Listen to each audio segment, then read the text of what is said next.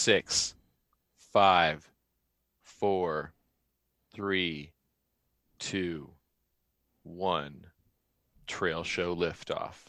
This month's Trail Show is sponsored by Rapid Pure Water Purifiers.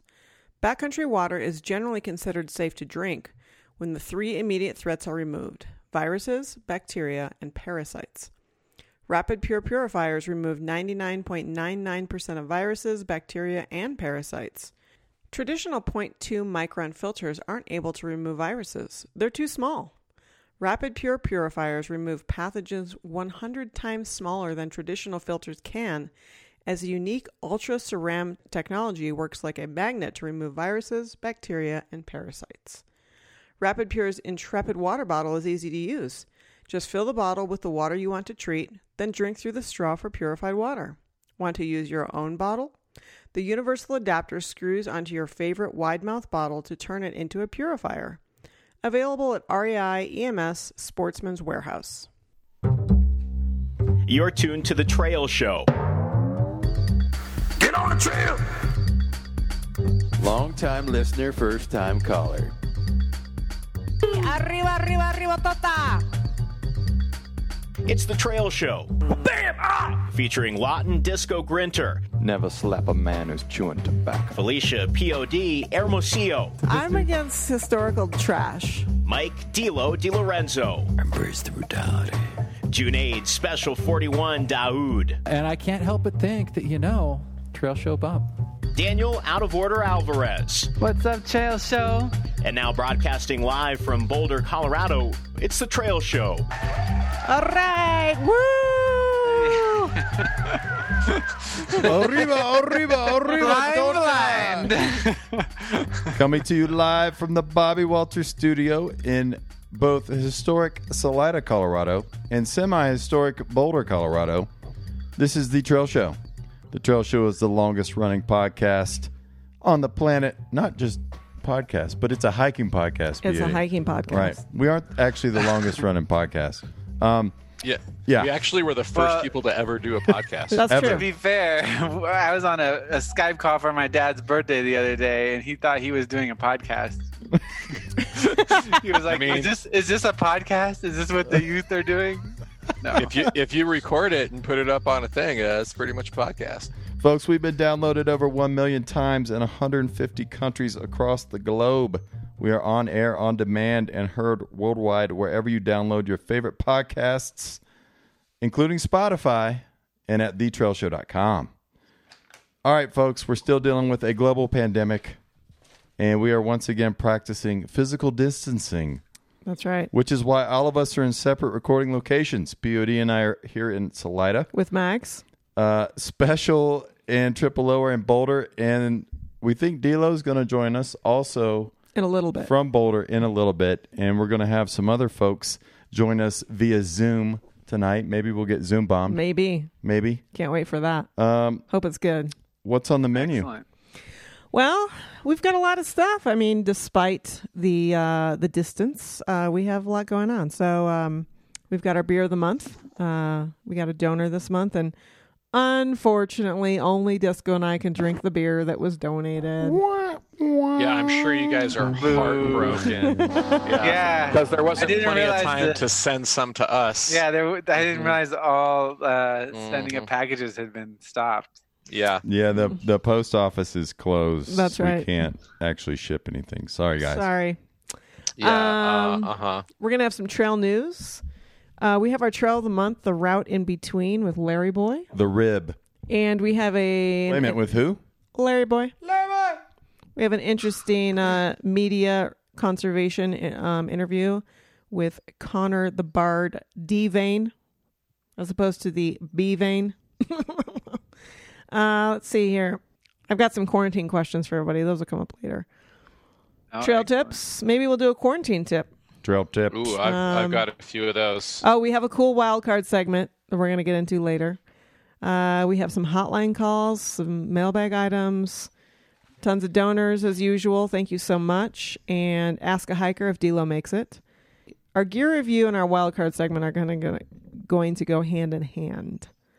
Wait, Yeah. really? Because I had an idea for an adaptation for this for the coronavirus quarantine protocols. No, but it doesn't have to do with tent stakes. Is that a trail tip though? It does. It does. It was going to be how to okay. use. It was going to be like how you can use your tent stakes in the home.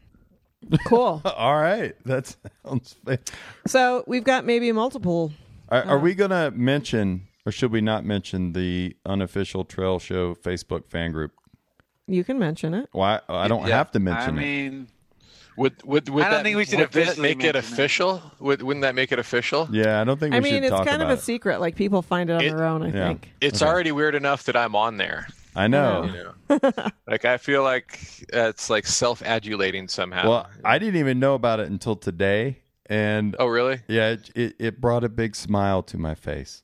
good job, Trail Show fans, bringing a smile to Disco's face in this in this difficult time.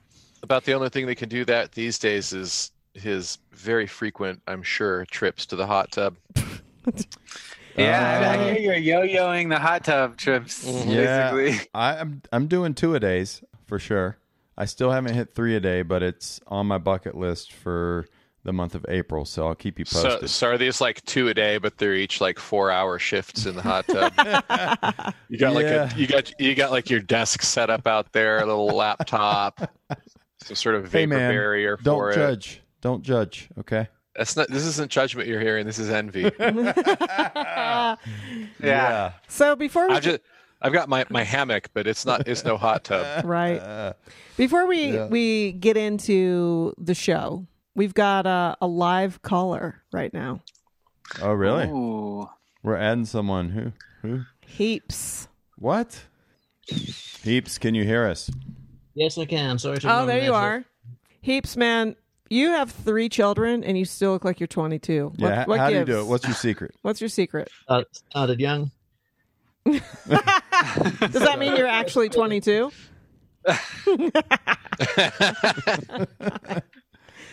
I mean, when you start at 12, you know. All right.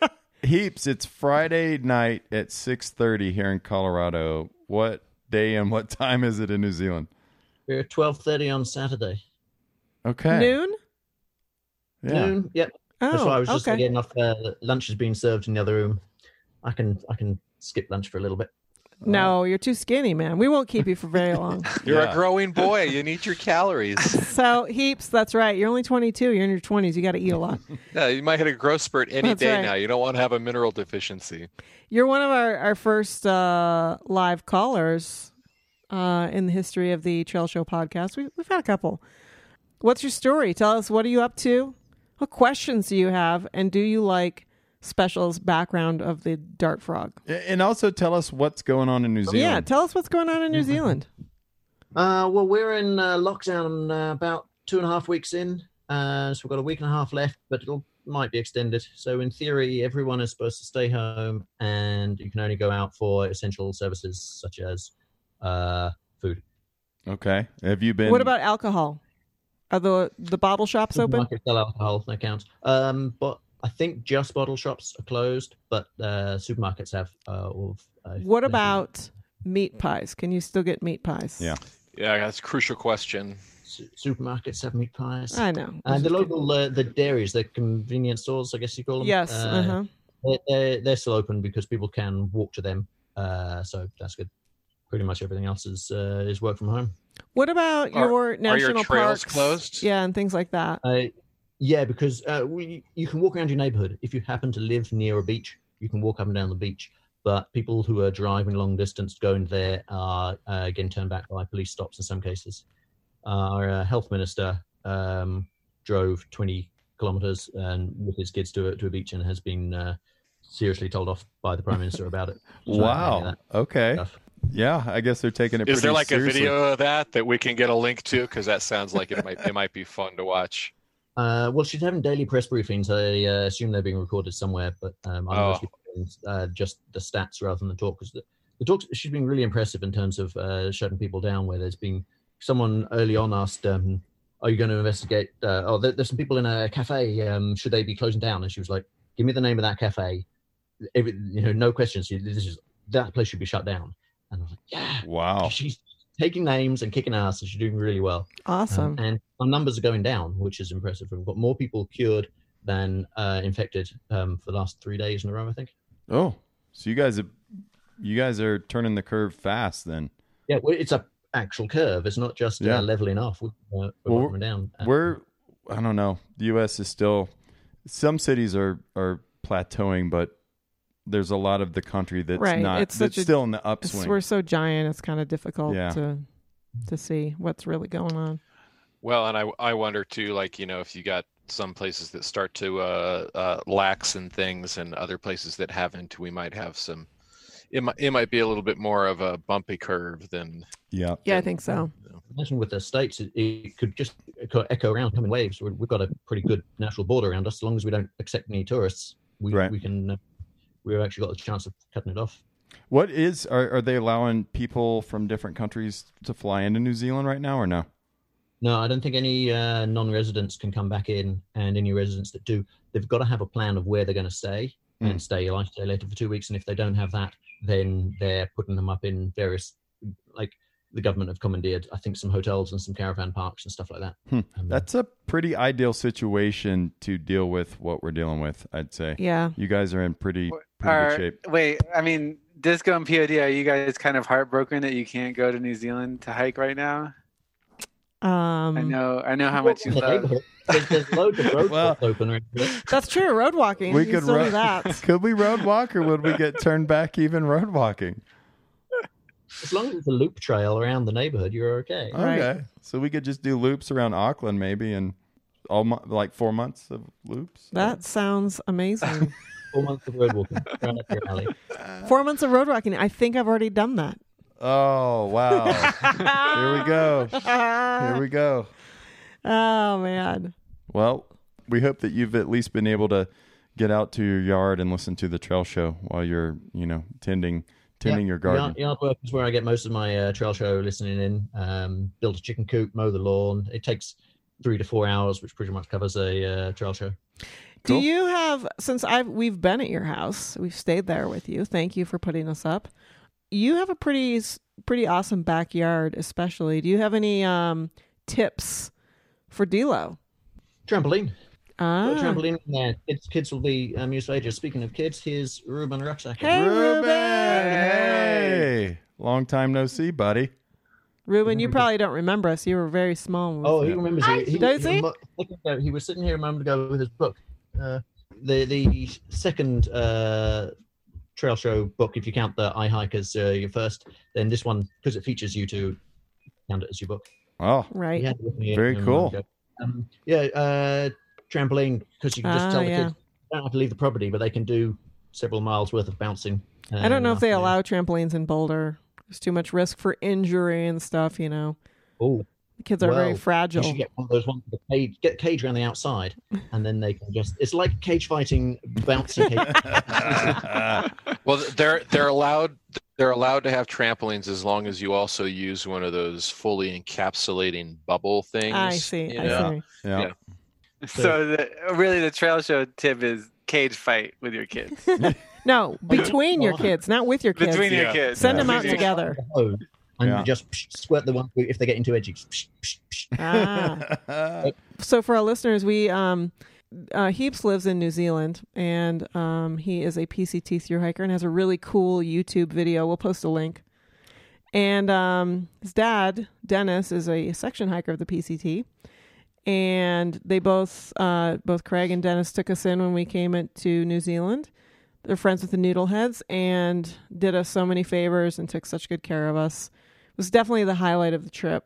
Yes. And they took us in off the streets. Oh man, more than that. And Dennis has been doing sections, who now known as Goodwill. He's been doing sections of the PCT, so that's pretty cool. But while we were hiking the Te Araroa, there's the Tongariro Crossing, which is a section that's straight out of what is it? The movie I always forget, the Hobbit. Star Wars.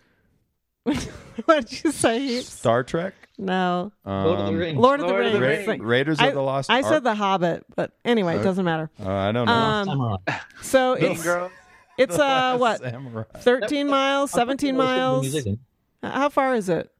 19K, I want to say. Okay, it's 19K, and it's up and over it's not necessarily the easiest hiking. No. It is. You hike through some craters and up and over a pass. And Ruben was, 4 at the time? 3.5. Oh, my gosh. Yeah. And he hiked all the way up to the high point with us, and then he was asleep the entire way down. I couldn't believe it. Heaps carried him for like Forever. 3 hours, and he was asleep. And I was like, that's right there. That's, first of all, an amazing parent, and second of all, I don't think I can ever do that. I'd be like, I'll come back for you tomorrow. See ya. So I was really impressed. He slept through the afternoon, and then we got back, and we were all tired, sitting around at the hut. Yes. He's back up again and Right. running around like 4 miles an hour, just as a little nap, and he's sorted. Good times. Good times. Good times were had by all. Yeah, definitely. And since then, they've done the Abel Tasman National Park. That's a really epic one. So the Abel Tasman is another highlight. If you do want to come to New Zealand and you don't want to do trail road walking, See if we can scoot. the Abel Sorry. Tasman. It's I not, see. Yeah. it's not officially part of the GRO, but it's one of the most amazing hikes in New Zealand. I've heard that. You got a full house in there, Heaps. Yep, they're all coming out now. They're like ants. Heaps also has a very impressive Lego collection. If you have some rare or important Legos and you're looking to pass them on to someone, you should contact Heaps. He'll take them off your hands. I should show you the little PCT monument that I built out of it. Oh, really? Oh, nice. That's so cool. I would have liked to make it out of wood, but I'm not nearly as good as carpenter. So I see. a few Lego pieces. Right on. Cool. Well, it was awesome to check in with all of you guys. Yeah. Yeah, great to see you guys again. Stay safe, all 4 of you there, and R.I.P. Max. Yeah, right. He's right there. I'm picking his nose. Yeah. Oh man. All right. Well, I guess we should get on with the rest of the show. It's good to see you guys. Yeah, good to see you all. Good to see you. There's another one here too. And we'll All right. see you next year on the CDT. Yeah. See you in Colorado. Yeah, fingers crossed. All right. So, should we get to the rest of the Man, show? That was fun. I was hoping we would get Zoom bombed with like porn or something, but we just got Zoom bombed with like competent leadership, and I was like, oh, that's so Yeah. such a much bigger turn on than anything else. Although I forgot to ask him. Apparently, the Prime Minister designated the Tooth Fairy and the Easter Bunny as essential workers, so that they will be around during this time. That's pretty So cool. the Yeah, kids I heard have that nothing too. to worry about. That's great. All right. Cool. That was fun. That's convenient. Yes. Yeah, because what you really want is someone going around to every house in the country. But Well, hey, I mean that's better than a bunch of teeth piling up. Yeah. true. That's true. That's a good point. They're going to wear a mask. Yeah. Well, should we do trail news?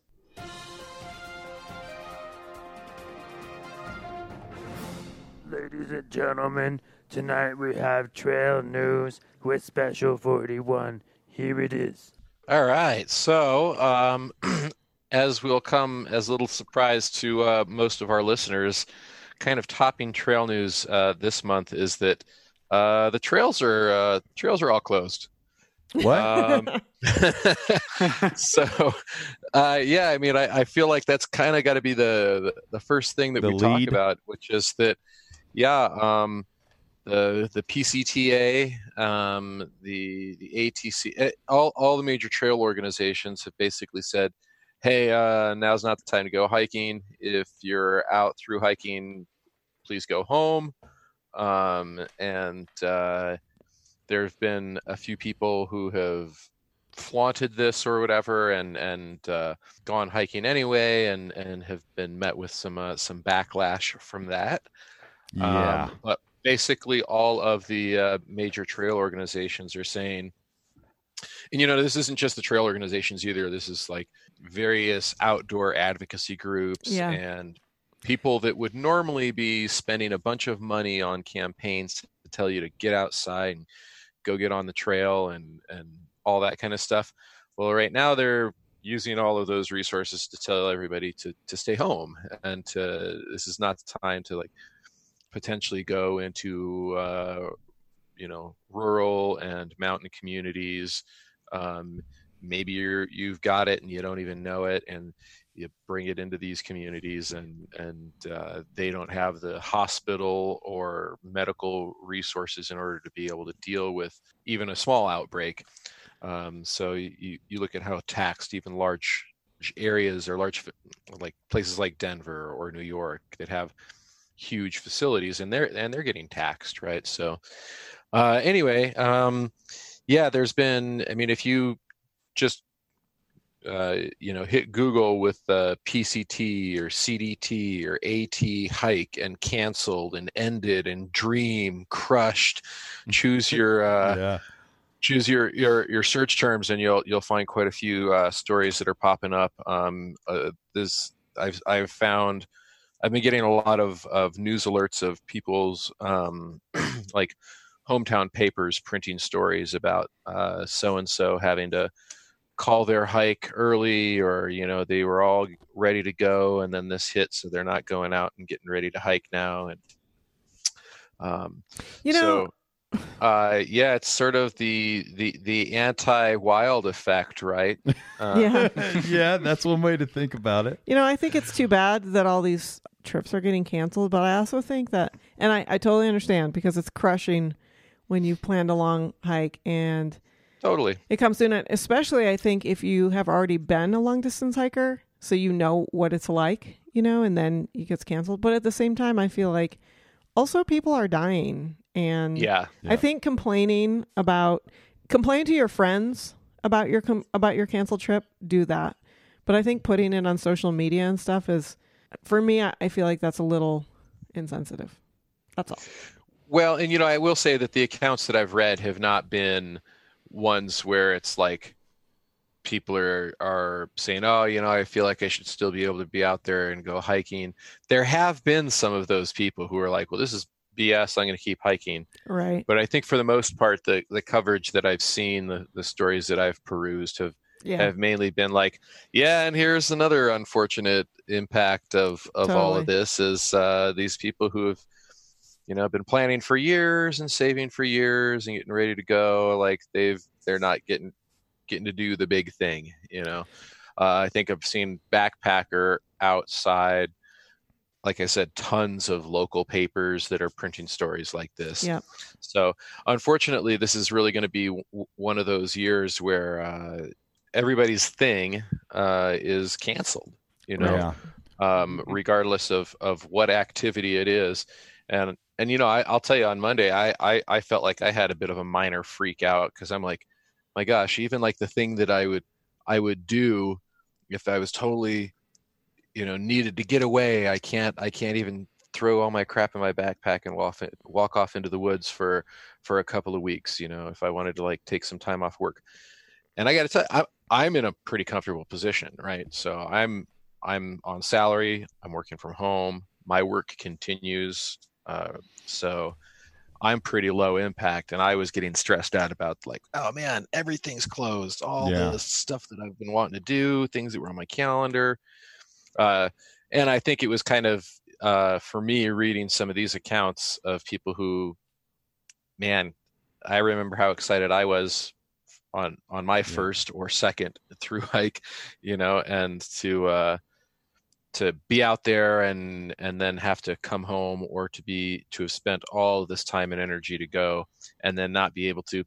Pretty tough thing to swallow, even if that it is for obviously extremely important, and like, this is a big deal. This whole world's in this thing together, so. Our friend, the Danish Bear, had his permit to hike the PCT, and then coming from Denmark. Yep. And then, so he couldn't fly over, that got canceled. And the worst part is that he was going on work leave mid-March? Yeah, or something. So, I mean, he couldn't come over and hike the PCT, and he's out of a job because he'd already scheduled work leave. Yeah. And it's just like a whole culmination of bad everything. I mean, Yeah, I don't know. I totally get it. And he complained to us and didn't complain on social media, and I think that's correct. And just, again, I totally hear you. I've had my summer plans canceled before, too. They weren't as extensive. But I'll also say people are dying, and also people are out of work and not able to feed their families. So just try to, if you're one of those people, you totally have a right to feel devastated. But just remember that there's other people who their plan was to continue surviving, and now that plan's getting crushed. Yeah. So try to have some perspective. Yeah. Yeah, absolutely. And that's kind of honestly the theme with most trail news this month. Outdoor retailer has been canceled. closed. Summer retailer. Yeah, that makes sense. Yeah. One good thing that I'll mention real quick, and this may have changed since the date of this publication, but there's a number of trail projects with the Colorado 14ers initiative that apparently they are saying are still going to be a go for this summer. So I kind of wanted to talk about that for just a second. I don't know whether these particular projects will end up still happening. The date of this publication was, I don't know why my internet's so slow. It's not like I'm on a Zoom meeting or, yeah. Well, the thing is it doesn't really matter because all of that stuff is like subject to change at this point, But tell us about it. Exactly. So, this was updated April 8th. Yeah, in any case, it's just talking about the fact that there's going to be, there are going to be small crews that will be out continuing to do some field or trail work while following strict social distancing things. So they're basically going to do things like have, this person was working over here and the next person's going to be 50 feet up the trail working on another sort of a segment or something like that. It was kind of the impression that I got from the thing that I read.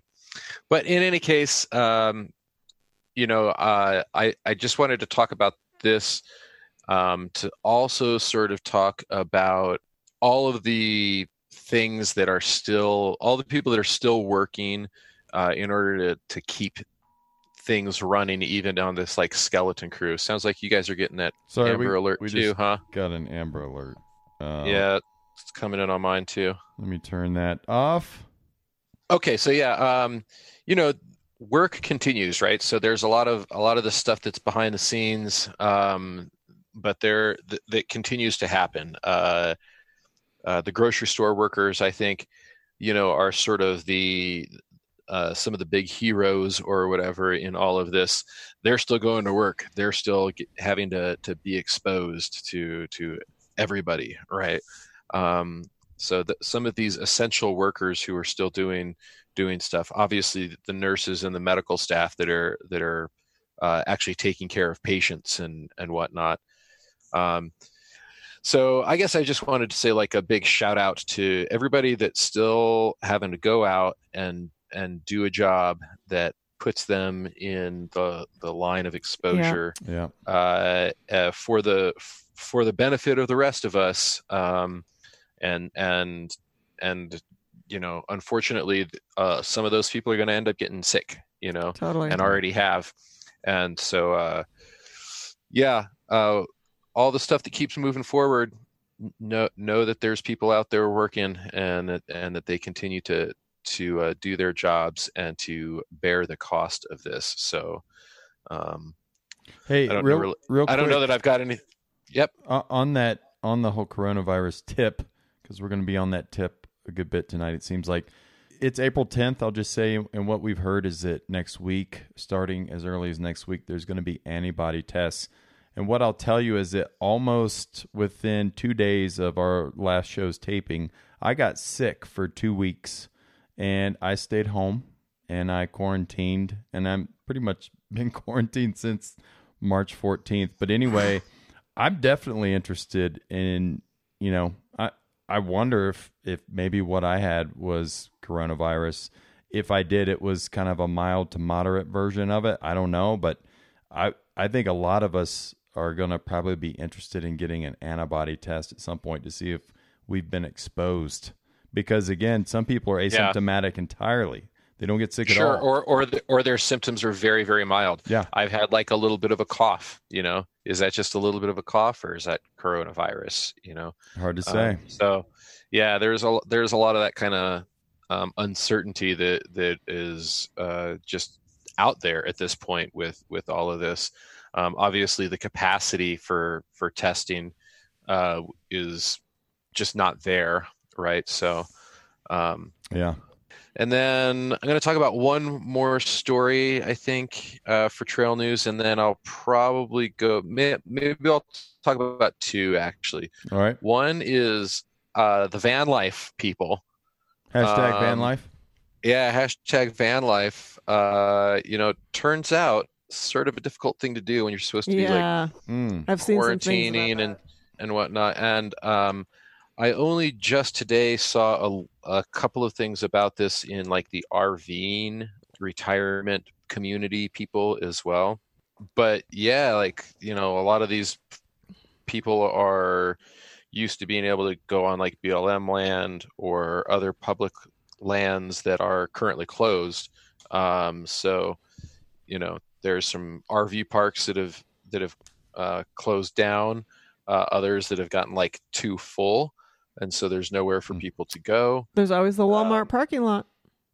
Well, apparently there's been some folks that have been told to like move on from the Walmarts and stuff like that too. So, when you're living on the road already, things are a little bit,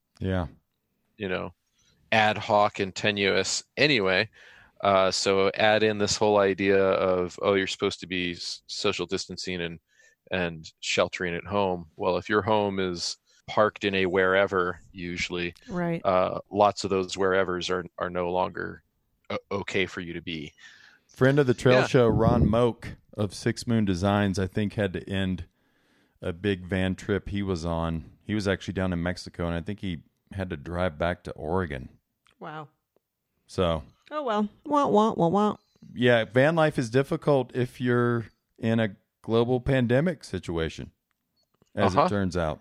It just shows kind of the same thing with through hiking is you're not really a survivalist out there on your own in any of these scenarios. You're still connected to the world. You still need to go grocery shopping. You still need to come in. Yeah, exactly. For gas and stuff like that. So it ruins that illusion. Yeah. The solo intrepid traveler braving everything on their own. Yeah, not so much. We're all pretty reliant on each other out here. So, okay. On the last story, if you've got $635,000, you can buy California's oldest home on the market. So apparently, this house is how much? $635,000, which seems like it's not bad for California. Yeah, but if it's the oldest house, it was built in 1801. It's a cedar cabin. Wait a minute, is that D'Lo? Is that D'Lo? It's not. D'Lo's here. He wants to renovate that house. D'Lo, is that D'Lo? Yeah, it's me. So wait, all I had to do is start talking about home improvement, and it summoned the D'Lo. That's right. Yeah, it's no coincidence. It's no coincidence. It's my psychic energy. I happen to know that you were talking about home improvements right now, and so I quickly joined the Zoom call without even cleaning up after dinner. D'Lo, your audio sounds like complete shit. Can you put your headset on? I can't actually. No, I have no headset. Oh, sorry, man. Maybe you can move the computer really close to your face. Yeah. I can. Yeah, it sounds like you're speaking to us from inside a Porta-John. Is that any better? A little bit better, yeah. I think the closer it gets to your face, if you could just find a way to mount it onto your chest. Could you just duct tape it to your chest? That's perfect. No. The worse the video is, the better the sound quality. So wait a minute. Do all four of you have headsets and I don't? That's correct. Yeah. Well, actually, your headset got canceled twice. So this is Disco's old headset that he's had forever. Mm-hmm. When school got canceled, I needed a headset. So I took his old one because it's actually too small for his giant head. Yeah. And he ordered a new one. Yeah. And then, actually, I don't have that headset on. What am I talking about? No. And then when we decided to do the show this way, he ordered headsets for everybody else, but apparently yours got canceled. Yep. Twice. 3 times even. Yeah. Yeah. Anyway. Well, don't worry. I'll be here, and I won't be here because I have to put my children to bed. Okay, you'll be in and out. I'll be in and out. So can you stay for this last news item so then we can do Beer of the Month? Sure. Actually, it doesn't matter because you're not going to do it. Never mind. Okay, so the last news item. So this California home built in 1801, cedar cabin. It's the oldest currently listed home in California, and it's right by the PCT. There's some lovely photos of it that I found. So if you want to go set up your own little in Wrightwood, California, PCT, Angel hosting thing, then just take $635,000 of your hard-earned money and go stink up this cabin with hiker funk. Gross. That sounds like a fantastic idea. Special. Cool. Hey, but you know what? Not this year. No, not this year. Not this year.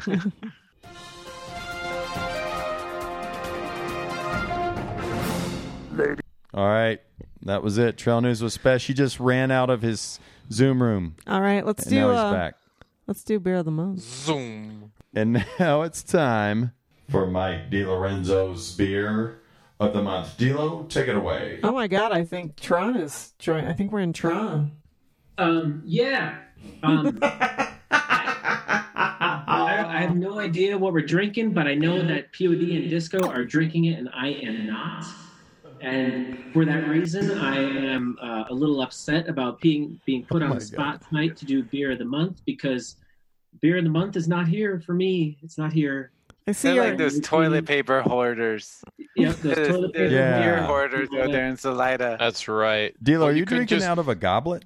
I'm drinking some wine because we're just winding down a Passover Seder that was a day too late. Oh, is there another Seder? Is there a Passover Seder and another Seder? Or is that just redundant? There's two Seders. Oh, there's what's two the other Seders, one? And I actually have a fundamental issue with the fact that there's two Seders. Because the Israelis don't do two Seders. They just do one Seder. But when is the other one? The Jews that are outside of Israel do two Seders so they don't miss one or something. Somebody once explained it to me. When is the other Seder? It was actually last night and the night before. Wait, they're 2 days in a row? Oh, is it like one? It's supposed to be on the time in Israel. That is when it's supposed to happen. Perhaps, I don't know, man. Some Israelis explained it to me once, and I don't remember. Dilo, aren't you Irish Catholic? Yeah, I'm actually not Jewish.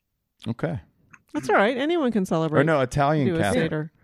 Yeah. Well, I'll tell you about. I'm not really Catholic. I wouldn't call myself Catholic. Are you Italian though? Yes, I'm Italian. So is this an Italian Seder? No.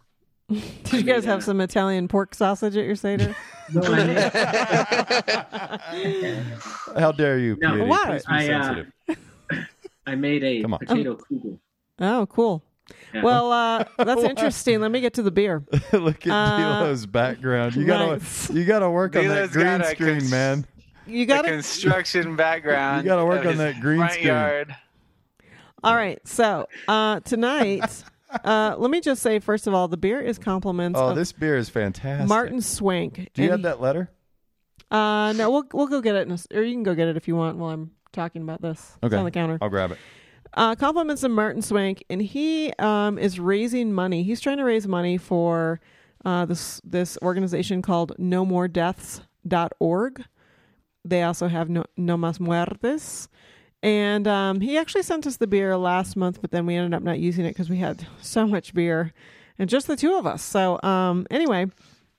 Yeah, isn't that when there was still mail service? No, there was not. Oh, there's still mail service. Couldn't you have sent us some of that beer? So Martin Swank. So what you're saying is 2 months in a row now y'all have been hoarding the beer. That's correct. Yeah. All the toilet paper, all the beer. Yeah. The beer could have been sent to us. Actually, we have. Oh, I know. We have so much beer. Oh, I know. That we actually use the beer as a backcountry bidet instead of using toilet paper. Oh. So wait a minute. So the insult. Instead of shotgunning a beer, you use it as a bidet. Hey, you can't talk about shotgunning. Let's look at that video again of your failed shotgun in the shower. Dilo, I think what they do is one of them shotguns it and then uses that as the bidet for the other. Yeah. Oh, gotcha. Okay. Gotcha. So Martin Swank wants to raise money for NoMoreDeaths.org, which is an organization that basically tries to help undocumented immigrants not die in the deserts of the U.S. They're not political. They're just looking for people to volunteer with doing water caching, or if you have financial resources, and they're just trying to make it so that people don't die. That's their only goal. They're not trying to... What's his letter say, Peter? It says, "Hey, Trail Show. I'm not a big drinker, so I'm a little insecure that the beers procured are not necessarily representative of the funky experimental side of breweries at Kansas City and Kansas at large. There's a pretty good variety, though. And I will say the beers that we've had so far have been fantastic. Incredible. Did you all know who ranks second to last in access to public land? That's right, Kansas, baby. 1.9%. Ooh. Yeah. Oof. Any place is paradise if you say it is. I'm going for a walk in paradise. Fun can be had in the land without mountains. Hiking in the woods allows a traveler to imagine comfortable enclosures, one leading to the next, and the walker can possess those little enclosed spaces, but the prairie and plains permit no such possession. Whatever else a prairie is, grass, sky, wind, it is most of all a paradigm of infinity, a clearing full of many things except boundaries, and its power comes from its apparent limitlessness.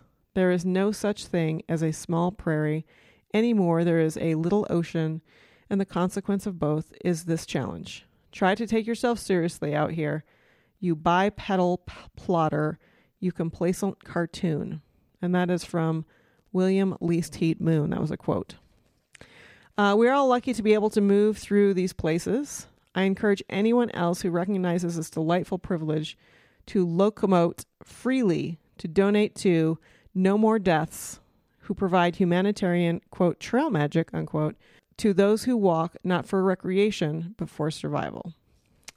Donate money, supplies, or time. And the prairie thing, Martin Swank was going to do a through hike through Kansas, but then he ended up, I think, tearing his ACL. So he also had to. He did that, I think, just a couple of weeks before his trip, and it was going to be like a month-long thing. So he also had to retool. But anyway, he sent us these beers, and he's excellent beers. Yeah, we enjoy them, and he's also hoping to raise awareness for nomoredeaths.org. And so far, Disco and I have had the Crane Brewing. There's a couple. This one is the Trailsmith, and it's a Belgian-style ale. Delicious. And I also had the Belgian Blonde from Martin City Brewing, which is also delicious. I just had the Yakamaniac IPA from Free State Brewing Company out of Lawrence, Kansas. That is one of my favorite IPAs I've had in a long time. That was really good. Delicious. D'Lo, trust me, it was delicious. D'Lo's I bet. That sounds really good. I wish that I could taste it over this Zoom call. Yeah. What else you got, BOD? Oh, last night we had some beers and we were doing our sound check with Out of Order. Yeah. I had the Guavatas. Just note that Out of Order did not have the beers. No, but he also had I'm not included in the beer elite over there. No, but you did have a box of... Me neither. You did have a box of Alpha Horace. Yeah, well, my girlfriend hid them, and I don't know where they are. I had the Guavatas Sour last night, which is Guavatas Sour takes you to the tropics with exotic... Sounds like I would love it. You would. Guavatas. Exotic guava and lively tartness. Solemnly sour, tenaciously tart, and seriously delicious. Guavatas. Look at that can. Oh, man. I'm salivating just hearing the description. Yep, it looks like it would be delicious. And also, so you're saving a couple of those for me, right? There were no doubles. There were no doubles. Everything's a single. The other thing I had, which you would have loved from the Aeroplanes, is the Pineapple Ginger Tart Ale. Limited edition. Look at D-Lo. Limited edition. Aeroplanes. So delicious. D-Lo, is that a truck full of dirt behind you? So that is a dumpster full of dirt that I dug up from my front yard. Yeah? What'd you do with it? They took that dumpster away and they took it to some place that accepts dirt. Not just any dirt. Boulder dirt. Boulder special dirt. It's organic. No, seriously, they took all that. That's almost like 4 or 5 cubic yards of dirt. And they took it all away to a place that actually accepts dirt. No, I get it. Yeah, we heard you. Didn't go into the landfill. Yeah, DOD, did you hear me? I'm not sure if you heard me. The dirt did not go into the landfill. Now, did you have to urinate on it first? for them to No, accept nobody it? urinated in the dumpster full of dirt. Okay. Children did scurry up and down the dumpster full of dirt many a time, and that was pretty cool. That was pretty fun. I remember when I was a kid, I loved climbing dirt piles. It was the best. Cool. Guys, we got to take a break. When we come back, we've got other things Yeah, we've got Trail of the Month coming up here shortly. with none other than Playboy. Don't go anywhere.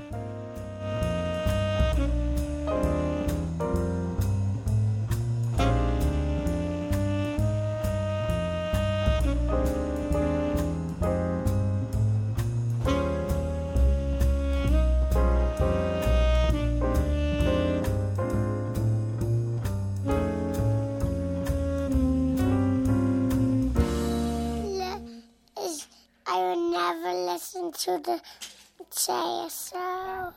Thank you, Mateo. We're going to go to the hotline, folks, with some calls that our comrades also cannot hear. But that's just the way things have to be when you're dealing with a global pandemic. All right, we have coughing advice from a Trail Show listener. Let's see what this is. Hey, what's up, Trail Show? This is everybody. On the PCT this year, it's real nice. Everyone said it would be crowded, but there's no one out here really. Well, there's a few. Anyway, not many though. I was just wondering if you had any advice about hitchhiking. I've been having real trouble getting into town on hitches and people giving me dirty looks. So if you have any advice, I would appreciate it. Thank you. Oh, boy. That was in bad taste. I think that gentleman may have had coronavirus, and he was coughing and asking about hitching advice. My advice is go home. Yeah, probably. What else we got? We're going to play one more. We've got the Bobby Walters. Ooh. Oh, let's all listen, everybody. Here we go. All right. Or, Hello, Trail Show. Really, This is the Bobby Walters calling in with some trail tips for while we are stuck in quarantine or lockdown or whatever we're calling it these days. So the first one is to create your own inspirational posters using Max quotes. R.I.P. Max. Number 2, how about a brew hike in your own house? Have a different beer in each room, ending either your bedroom or your bathroom, depending on how many rooms are in your house. Number 3, how about you pitch your tent in your own backyard? Build a fire using your jeans and your blowtorch. Number 4, listen to every episode of your favorite podcast, but never, ever listen to The Trail Show. Mm-hmm. That's all I got for you. Stay safe, everybody. Soon, hopefully, we can all get back on the trail. Bye. Excellent advice from Bobby Walters. Wait, pause. That was really good. Did you guys all hear that one? Did you listen to it? Well, I'm listening to him when you play him. I just Okay. hit him on the emails that you sent. So I actually slept out on the back patio a couple of nights this last week, and I think I might rig up a hammock, like the sleeping hammock in the backyard, to try that out. It might be time to do a little bit of stealth camping in my own backyard. Yeah, I'm not real sure where I'm going to dig the cat holes though. Yeah, Disco and I we had set our up. first camp we had out. our first camp out. We have a big pine tree. Yeah. Is it a pine tree? Oh, did you use the spot? Yes, we used the campsite. Yeah. And we camped out there the other night. It was really lovely. Even with the full moon, it wasn't too bad because of the branches of that tree. It's pretty It was sheltered. Good. It was good. I like Bobby Walters' advice of a brew hike in your own house. That's pretty clever. Yeah. She said have a different beer in each room. Yeah. I think that's a pretty good idea. And D'Lo, you didn't hear that, but her first piece of advice was to make like a series of quotes using P. Mags's quotes as like inspirational quotes. Make your own inspirational quotes list. We could make like a calendar, like an inspirational P. Mags quote calendar. It's nice to be nice. What if we actually just made like a P. Mags calendar, like with pictures of P. Mags like you have on your Zoom background there. In various states of undress? Yeah, or for each month, doing different things. With an inspirational quote. Yeah. I think it's a great idea. You know, Mags used to send his friends calendars for Christmas, holidays, and New Year's. We should send Mags a calendar of Mags of himself. That would be great. I think I know what I'm doing next Christmas. I like for it. Mags. I think the Trail Show budget I think we can spring for that. All right, we're gonna do it. Do it. Can we go back to the beer hike in your house? Yeah. A beer in each room. Yeah. I think that sounds like the words and advice of the beer elite on this particular trail show. The ones who are inundated in beer. Yeah, the haves, if you will. The haves, yeah. Yeah, the That's haves true. can probably have like a fully stocked room in each room. Yeah. I'm so sad, quarantined in my 30,000 square foot house. Celebrities. That's who you guys are like. Yeah. So just rubbing it in with your fancy beer. You're probably drinking it out of like chilled glasses too, aren't you? Special and Triple O, just so you know, the liquor stores are deemed essential businesses, and they are totally open. No, Dilo. They're upset. They're not totally open. They're upset. They're sort of open. You have to order ahead of time. Yeah, you have to order, and then like there's a waiting period before you can go and get it. Like it's a couple of days or more. Actually, I partook in the new normal in terms of purchasing alcohol. Nude normal. And, what? I purchased my alcohol on a Sunday, and I rolled in there on a Monday with my bike, my trailer, and I picked up my alcohol. That's interesting. What he's really upset about is that the beer that we're drinking, Dilo, was compliments of a listener. And yeah, I know. The point was to share it with everybody, but it's not working. Yeah, I know. I've kind of moved on from that, POD. Like, okay. I'm not really hung up on that. You know? All right. I'm not really mad about all of the beer, just the stuff that I would really like. Right. Yeah. All right. Well, it's time for Trail of the Month.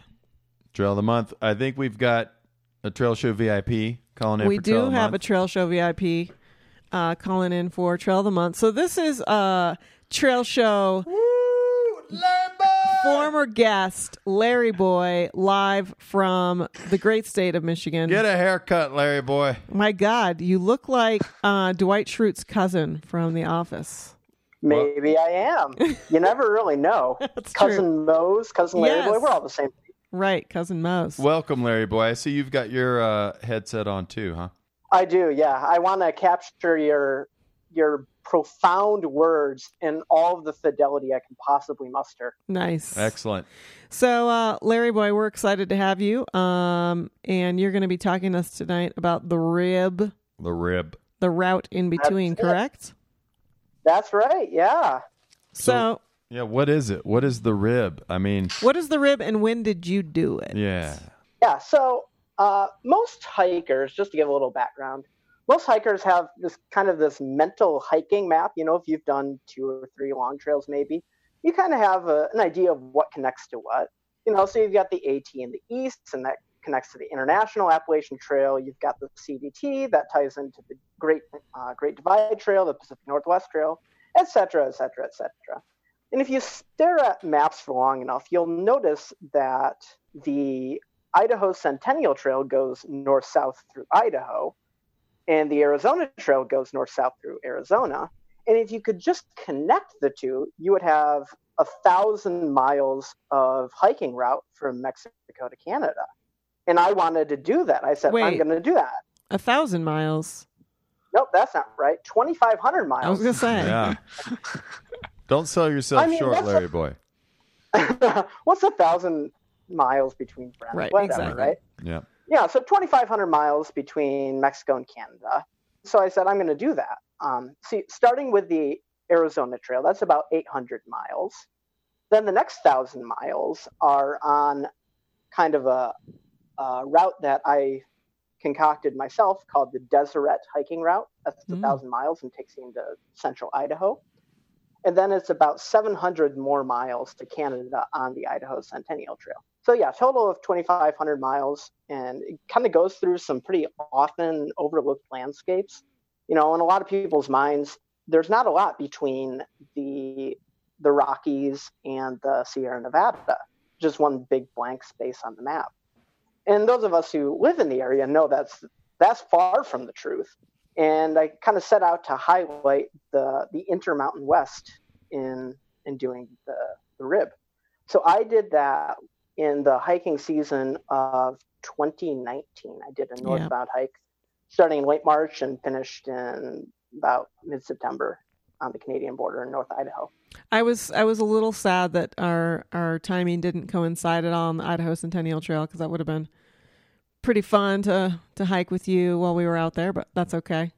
Yeah, stranger things have happened. I just ran into your hiking partner a few weeks ago, Naomi, on the Ouachita Trail. I was just walking in the middle of nowhere, and here I come up on Iron Mike the Punisher. And that was kind of so random. great. Did you know they were out there?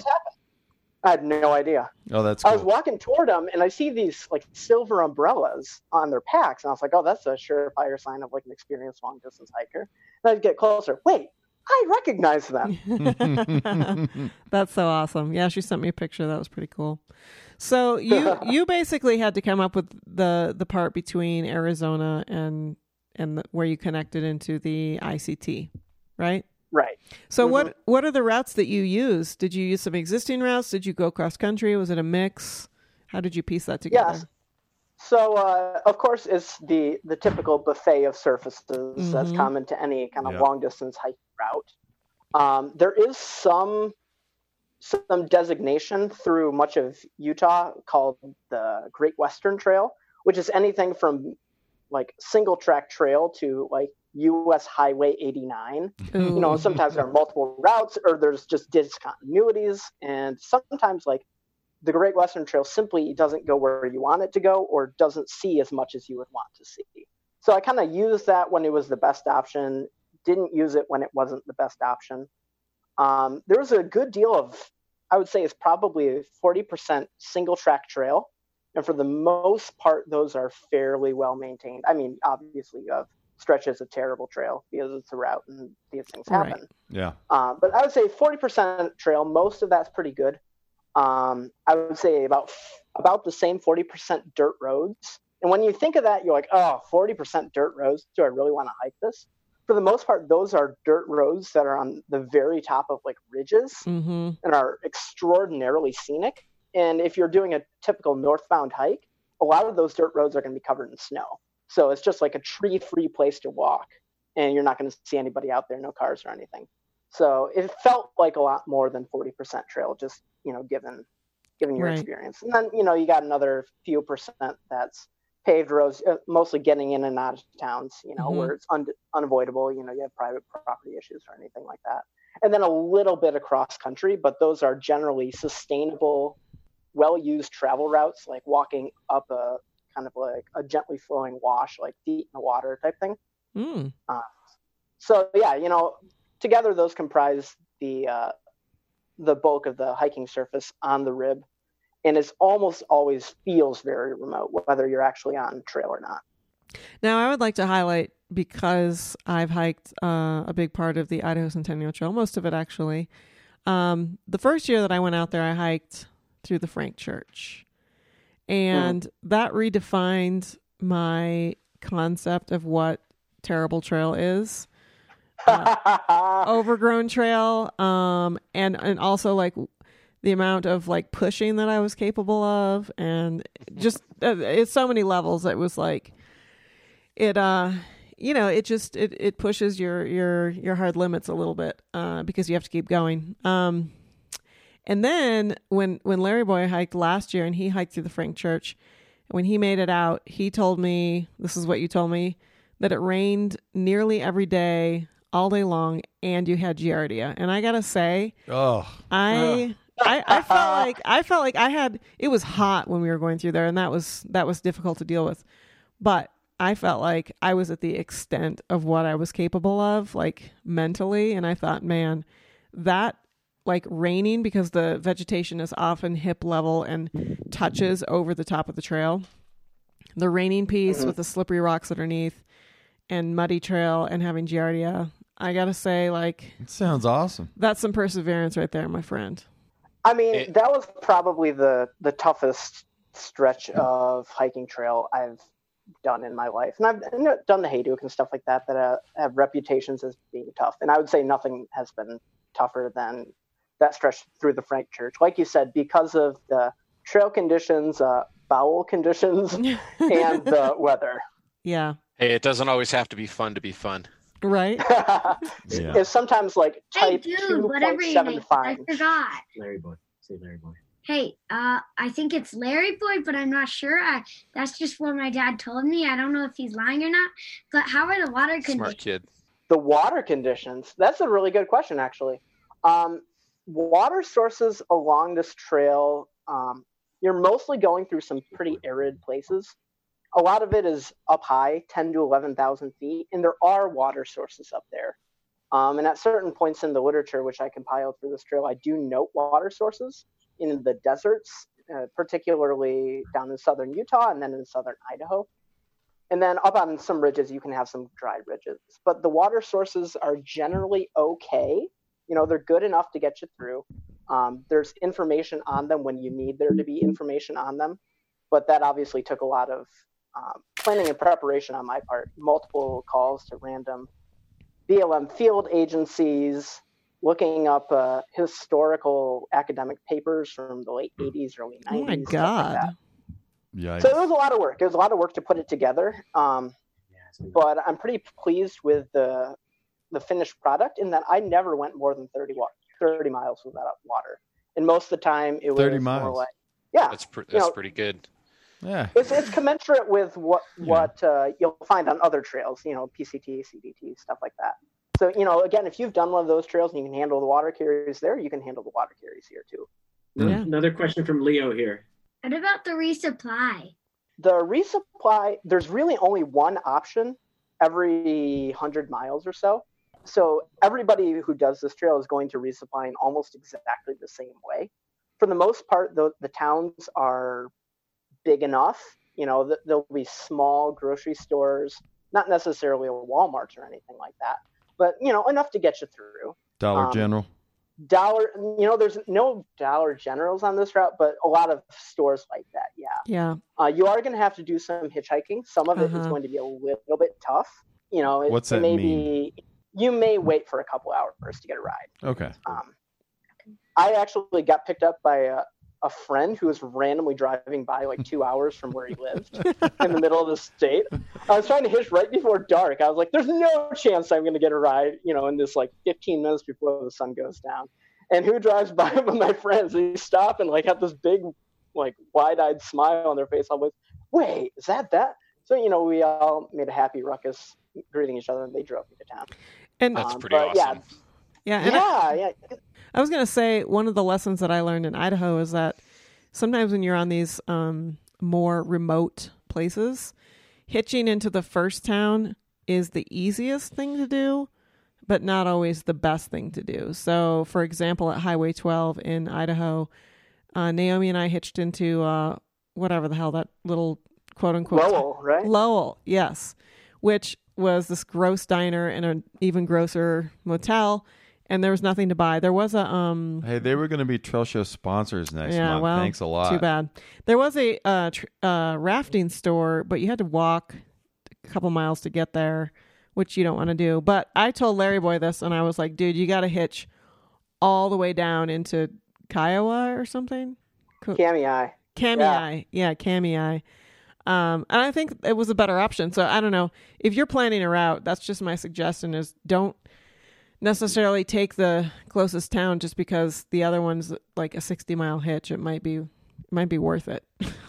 Right. And it just goes back to the concept of doing your research. You know, you do need to, you know, scope out the grocery stores beforehand, see if they're going to have what you need, see if someone will hold a package for you. If not, all those kind of little things. But yeah, you know, there's a couple of places on this route where you can kind of go one way or another, and there's not necessarily one great option. There's like two mediocre options from the same road crossing.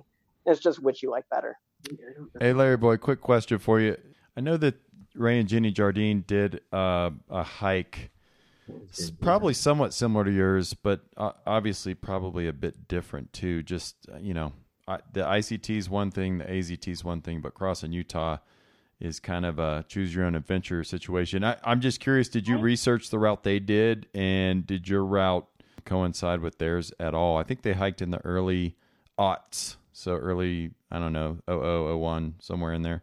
Yeah, the Jardines did some stuff back in there, and I didn't use that because it was so old and so much has changed just in terms of, how well trails are maintained on public lands and stuff like that. I'm also not sure if theirs was a continuous hike. I want to say they did some on like motorcycles and stuff. I think they got on bikes at some point through Utah because the water situation was so dire for them on their route. Yeah, that kind of starts to ring a bell. Now, I do have to acknowledge Pepperflake, friend of the show. Yeah. Friend of all of ours. He did a somewhat similar route, kind of went north through Utah. A few years ago, I think it was like 2016, 2017. He took a very different route. It overlaps almost not at all with what I did. And then Dirtmonger, I think later last year, he was maybe a few weeks behind me. He also hiked north-south through Utah. Again, both these guys did it as, different termini, different objectives and different styles, frankly. Like, I am not Dirtmonger. I am not Pepperflake. Those guys are really, really strong hikers.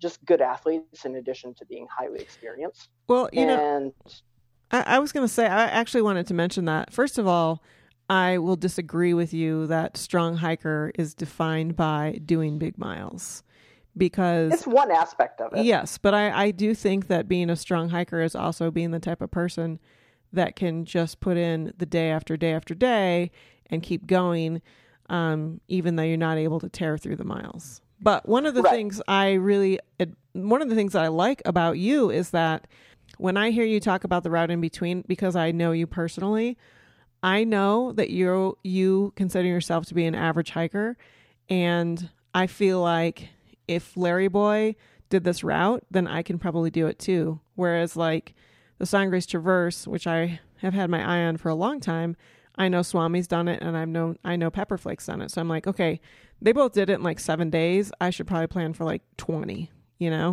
Right, exactly. So it's just nice. And for those of you, for listeners out there, I mean, Larry Boy probably considers himself an average hiker, but he has done the Hayduke and the CDT and the AT. Yeah. And the PCT. No, I haven't done that yet. But regardless, he's done a lot of other types of difficult hiking, but he's also the type of guy that does, 20s to 25 miles a day. And so if you're that style of hiker, then, you can do the research as well. And it's not out of reach is what I'm trying to say. How I like to put it is it's a trail for average athletes who are experienced hikers. Oh, backpacking experience, long distance hiking experience is critical for this route. I've put together enough information for you to do it, but it's not teeming with information. It's not going to list every water source. It's not going to list every trail junction. What about waypoints? I need to download your waypoints. Well, there is a series of waypoints. I'm not even kidding about that. Yeah? I've put together kind of a guide for the route in between, that has like text, seasonal considerations, stuff like that. A select number of GPS waypoints. It's not a full GPS track, mind you. Oh. That's what your maps are for. Maps, remember those? But there is a set of maps included. Water chart for the parts of the trail that you need a water chart, and a town guide. Wow. I should say a skeletal town notes, I should say. So it is enough to, that I did this trail with the intention that other people can, if they choose to, do a very similar route and use my information to do it. I tried to keep it vague enough that if you don't want to follow somebody else's route, I'm not kind of ruining that as a possibility for you to make your own route through the area. So you're not going to send me your personal naps with Post-it notes about all the different things that you find along the way? For you, I probably should, but for nobody else. For the listeners out there, POD sent me a series of Idaho Centennial Trail maps last year with snarky comments. I posted it to him. quite silly. It really made me laugh in the middle of nowhere. Good. Larry Boy, did you run into any locals who looked at you and said, "What the hell are you doing out here, boy?" Oh, I had so many of those. Did you? Tell us about it. Well, did they eat your chicken bones? I did not mean any, but that was a great story. But no, so you did have some interactions with the locals out there, huh? Yeah, mostly in town. You know, your hitchhikes become very interesting when nobody knows what you are, that you're a backpacker. It's, you know, some very strange people who pick you up. I was actually picked up by a law enforcement official in one town in the central part of the route. And he got a call right when he was picking me up that there was an accident, you know, many miles away. So we go down, like, screaming down the road at 95 miles an hour with me in the back seat. Lights and sirens going. Man, I got there quick, I'll tell you. Wow. That's pretty awesome. Did you have to ride in the back in the cage? I did, yeah. Nice. He was kind of chastising me because hitchhiking's illegal and stuff like that. Huh. And he's like, well, if you were going the other way, I'd bring you into town. I was like, well, I can go the other way, too. There's a grocery store that way. He's kind of stuck. And he's like, well, fine, but you have to sit in the back. Like, okay, I can sit in the cage, no problem. Did he run your ID first to make sure you weren't wanted? You know, he didn't. I've had that happen before. Yeah, same here. You know, they pull over and you're like, you're not supposed to be hitchhiking here. I'm like, oh, sorry, I didn't know. And, you know, they mostly just want you to get out of their hair, you know, so they generally give you a ride to where you need to go. Right. But they'll you know, run your ID, patch it down, all the good stuff. Yeah. Hey, Larry Boy, you mentioned that you have a skeletal town notes and some maps and some GPS coordinates. Where would people go to find those things? Yeah, hit up my website. It's lbhikes.com. That's LB like Larry Boy, lbhikes.com. There's a kind of like a information pack that you can download that gives you kind of the overview. It gives you the town notes, stuff like that. And then if you do want the maps, you know, kind of the heart and soul of the project, there's instructions in the information pack on how to get those. But roughly the idea is you have to email me. When you email me, just give me positive proof, and know your word isn't proof. A photo is proof. You know, a signed note from your supervisor is proof that you've done trail work sometime within the last couple of years. The maps are completely free. But, you know, at this point, you know, if you're thinking about doing the route in between, you've probably hiked a long trail or two before. You've probably hiked hundreds, thousands maybe of miles on long trails. And I think it's only right that all of us give back. And, you know, I've already had several people reach out to me and say, hey, you know, I just did my first day of trail work ever so I could get the maps. Wow. And that's awesome. You know, we've had, you know, just a few people kind of giving back, getting involved. And oftentimes, you know, trail work becomes an obsession that lasts a lifetime. Totally. You know, if I can do that as part of, you know, getting people out and hiking and giving back, I think that's a win-win. That's awesome, Larry Boy. Yeah. I like it. I love that. Yeah, that's cool. I like it. You got to pay to play. Maybe you know, it's not that dissimilar from a lot of ultra marathons. Right. You know, if you want to sign up and run Western States or run the Wasatch Front 100 or something like that, you know, you sign up, you pay them your money, but you also do a day of trail work. You know, when I'm in the mountains outside Salt Lake City hiking around on a random Saturday, sometimes I see an entire trail crew of really skinny people. And you're like, oh, yep, that's a bunch of runners getting in their Wasatch Front 100 hours. So, you know, that's cool. That's cool. It's just something that I think, something that, you know, we can kind of adopt within the hiking community. The idea that, you know, we all give back. We all give back, even for just a day. You know, it's a start, and it's a lot of fun a lot of times. Maybe the trail show can do some sort of an incentive this summer, and we can give away koozies or something. Oh, for people that have done written trail work? proof, yeah. I like it. I love it. Larry Boy, before we let you go, do you have a trail tip you would like to give out to Trail Show Nation? Well, I'll give you a very timely trail tip, actually. Because hold on, let me cue the music, man. Come on, Larry Boy. You know the rules. All right.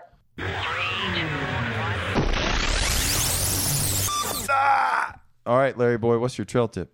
All right, so if you're looking to get some of that trail show merchandise or whatever this summer when they do the merch, when you do your little giveaway, if you happen to say get a sticker, you want to put it on your water bottle because that's what we all do with stickers, right? Sure. And, there's nothing better in the world than, walking around with a Nalgene full of stickers. But it's not 1997 anymore, and none of us carry Nalgenes. What? A lot of us carry these soft-sided, collapsible water bottles, platypus bottles, or the like. And if you've ever tried to put a sticker on a platy, it just doesn't work. It sticks for horrible. 3 days, and it starts to peel off, and it gets sand on the back, and then it's just a goner. I've probably lost a sticker. Actually, I know I've lost a sticker somewhere in southeastern Utah in the Grand Gulch area where it at some point fell off my platy. It was a trail show sticker too, so if anybody finds it, you can mail that back to me. Anywho, so what do you do if you want stickers to stick to soft-sided water bottles? It's really easy, actually. All you need is a little bit of super glue. Ooh. You put a little super glue on the back of the sticker before you stick it down, then attach it to your platypus bottle, and it should be a new platy, by the way, not the one that has wrinkles and creases in it already. And then once you've applied the sticker, just put a little bit of bead of super glue, just a thin bead around the perimeter of the sticker where sticker meets water bottle. Mm-hmm. Yeah. And essentially making a seal. And do you that lick it then? What's that? Do you lick it then? Please do not lick it, otherwise you might end up like the kid in the Christmas Story. Yeah. You'll show your permanent, undying, unceasing, forever devotion to the trail show.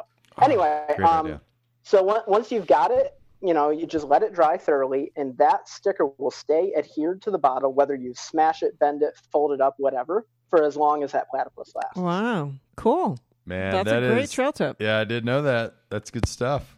That is pretty solid. Why do you put super glue? Why wouldn't you lick it? Why wouldn't you lick it? Well, because super glue plus your tongue equals forever.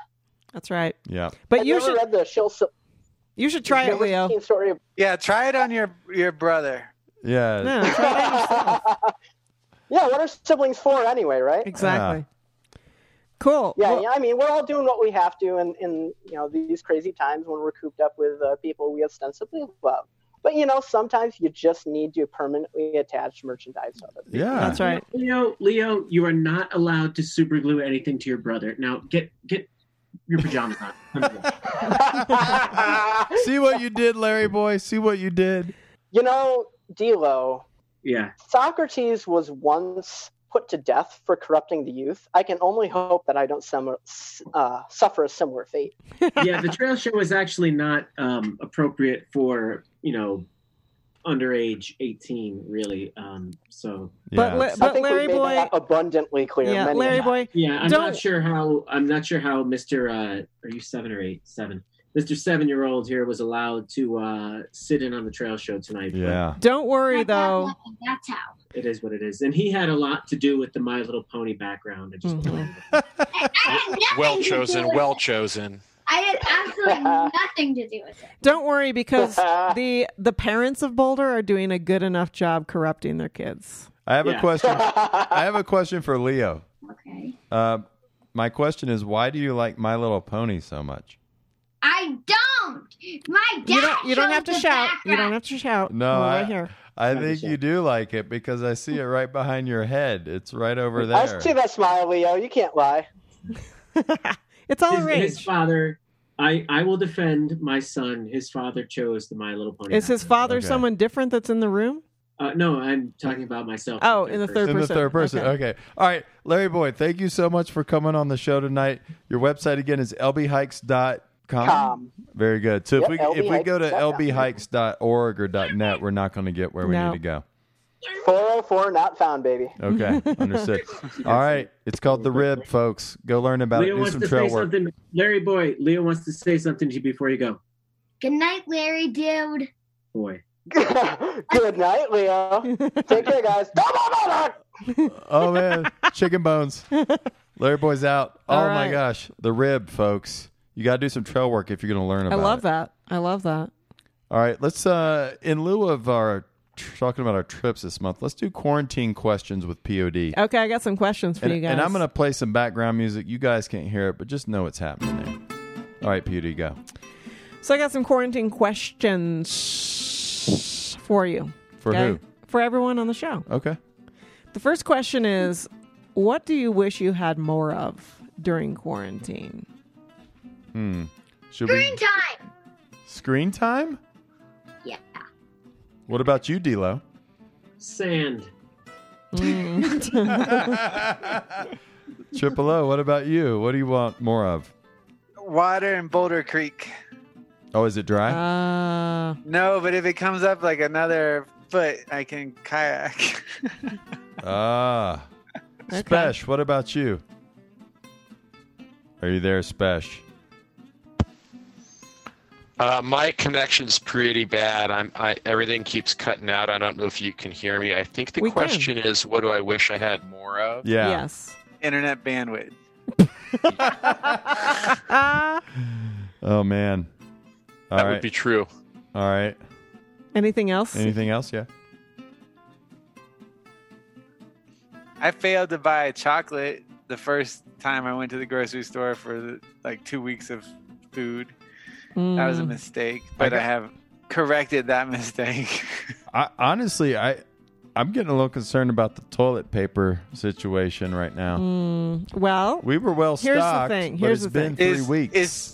Is POD rationing toilet Yes. paper like she is the food? Here's the You thing. eat Here's 2 the- squares a day. It's like 1 square No, per I session. don't care. Here's the deal. We have these little toilet paper holders, and they hold 5 rolls of toilet paper. Okay? And so we put them on, we filled them up at the end of March, and I said, these should last you until the end of April. Now, I can see the toilet paper roll from here. And Yeah, looking Disco sad. uses the master bathroom, and I use the guest bathroom for the most part. Too difficult to What? explain. It doesn't matter. What? But anyway, his last roll is nearly gone. I still have 3 rolls full and a 4th roll that I'm halfway through. And I am a woman, so I use the toilet paper every time I go to the bathroom. Disco just, shakes it all over the shower glass, and he doesn't even have to use any paper when he pees. Disco, it sounds like all you need to do is go to the guest bathroom and get a roll there and bring That's it back right. to the master bathroom. Well, he has used my bathroom on a few occasions and used the paper because I know he's got number 2 in there. The problem, So- Triple O, is that I'm on a high fiber diet, and and unfortunately, So am I. I'm on the same diet. No, but Yes. come on, that's old hat to you. That's this true. is new to me. Like I'm not, I'm from the South. I used to eat meat and potatoes and biscuits. All right. We'll be right back. Okay. All right. We gotta go hot. Roger that. My Little Pony just left the building. But anyway, TP, I'm getting a little nervous on the TP thing. And I also have a theory about the toilet paper thing while if I can elaborate. Elaborate. My belief is that if the news media had never mentioned that toilet paper was scarce or running low, that there would not be a toilet paper hoarding crisis right now. I think it's only because it got mentioned on one news outlet and then 300 other news outlets picked up that story, and then everybody like lemmings ran to the store and started buying toilet paper because CNN told everybody that it was scarce. I think it's a manufactured BS piece of shut up. I think you're giving the American people too much credit. I think it would have happened anyway. No. Toilet paper? Why? This virus doesn't affect... But that's how Americans are. They're crazy. The thing that I wish I had more of, I wish I had purchased more pretzels. I've been rationing my pretzels, and that makes me sad. Oh, there's Mateo. Wait a minute. What? Stop the press. That's so crazy what's going on there. Okay, my second question is, what do you have too much of during this quarantine time? What's something you Let's have start way with too Leo. much of? Leo, thank you for raising your hand. Screen time. You have too much of it? No, we don't have enough of it. Okay, my Well, question is, what do you have too much of? Yeah, what do you have too much of? Responsibility. Control over screen time. Responsibility. Give me a break. My dad says we have too much of responsibility. Well, we all know that's true because we know your zip code. Wow, POD, the Wicked Witch of the Come West. on, there are children in the room. Yeah, here. come on, please. Not in this room. Come on, be nice. Aren't you an educator? Yes. That's what they come to school for. What did Paul Magg's grandma used to say? It's nice to be nice. Yeah. It's also nice to teach kids about the real world. It's a school of hard knocks, man. D'Lo, what do you have too much of? Yeah, D'Lo. What do I have too much of? Yeah. Besides dirt, obviously. What do I have too much of? Nothing. Nothing? Okay. You're good. Awesome. What about you, Out of Order? Anything you're like, man, I got way too much of this. I got too much. I bought a cheesecake the other day. because I hadn't had any sweets for like 2 weeks. So I went grocery shopping finally, and yeah. So I bought a cheesecake. I bought a key lime pie. Wow. What about the cookie dough? I did. I bought some cookie dough as well. So I think Out of Order has too many teeth. Yeah. Well, I'm working on that with all the sugar I'm eating. Nice. He can't separate his teeth. Can you separate your teeth? Can you separate your teeth? Yeah, what does that mean? I think our teeth are fixed. So, D'Lo, what is he saying? Translate, please. I don't really know. Mateo and Leo. That I can't really understand him. His teeth are too stuck together. Oh, you're saying that he's not opening his jaw. Oh, yeah. I see. Well, we can understand him. Yeah. What about Mateo? Oh, what do you have too much of, Mateo? Screen time. Screen time. He also doesn't understand. Take away the screen time. Well, D'Lo, they've both said they have too much screen time. Too much screen time. That's how they answer. Too much super glue on his head. Yep. What about you, Disco? What do you have too much of? Screen time is bad for your brain. What do you have too much of, Disco? I don't know. Too much of restrictions on what you can eat. Yes. Restrictions on what we have a menu. Just so you all know, I got an inside look at the POD Disco household yesterday on a call, and apparently they have a 30-day menu. We do. All set out. No exception. No deviation. Well, the thing is that I went to the store on March 19th, and if we follow the menu, then we don't have to go back to the store until April 30th. Yeah. It's a 5.5 week menu. That's right. And it accounts for nearly everything that's in the house. Yeah. But 2 crackers per sanity. day. No, we will in fact run out of toilet paper before we run out of food. No. Yeah. No. Do you have toilet paper hidden? Yes, I do. I do. But you have to make that half roll over there. Is this strategic toilet paper reserve? Yes. You have to make that half roll last until April 15th to unlock more toilet paper. Yeah. One square at a time. That's right. Yeah, what about you, Spesh? Something you have too much of?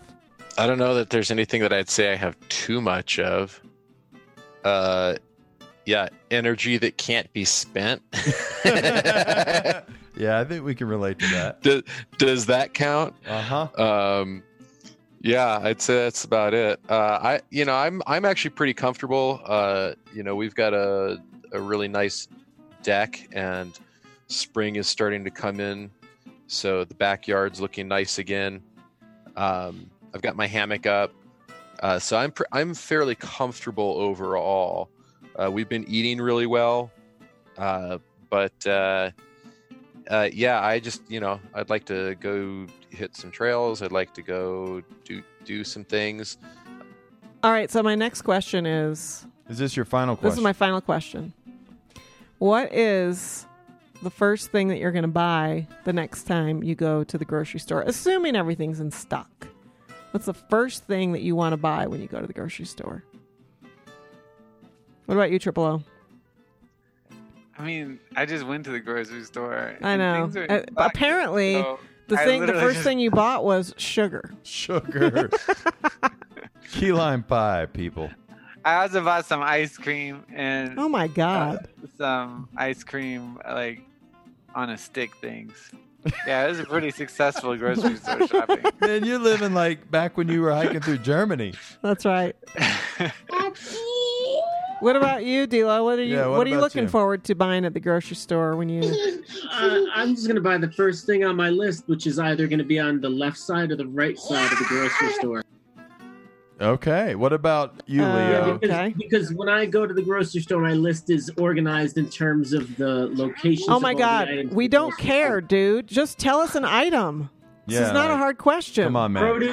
Produce or cheese. Thank you. What about Leo? What are you going to buy first thing? Leo, what are you going to buy at the grocery store? I don't have that much money, so I don't know. Would you buy candy? No. Would you buy milk? No. Would you buy My Little Pony? No. What about? The last time my dad chose You don't need to yell. You don't What need about to yell. Mateo? Mateo, what will you buy at the grocery store? Of course not. We have too much Lego. Oh yeah, that's Your what Legos. we have. Is Lego. Okay. Yeah. What about you, Disco? What will you buy? Or what will you ask me to buy when I go to the grocery store? Well, I think to follow up on the last thing I was speaking on, probably a couple of pallets of toilet paper so that I can hoard and keep other people from being able to get toilet paper because I can't get toilet paper. Well, I think... Because of the news media.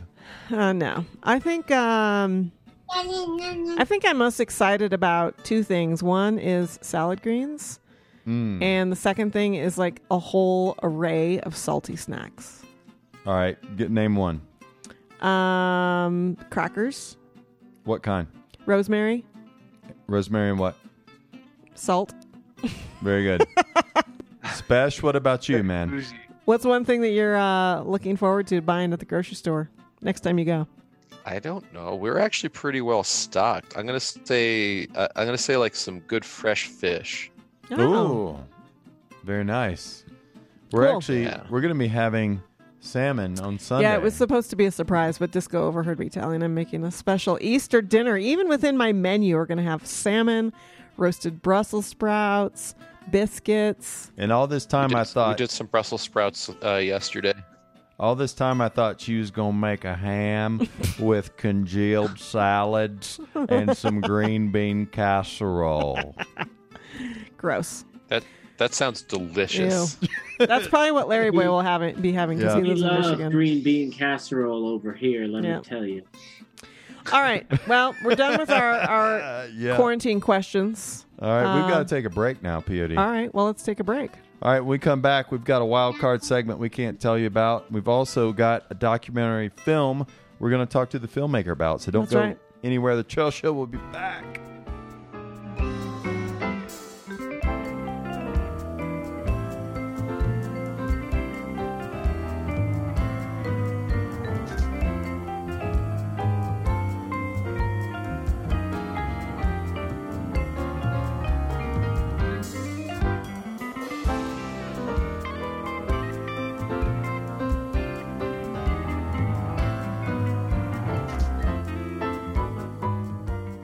You-know-who from up high, and I never listen to the Trail Show.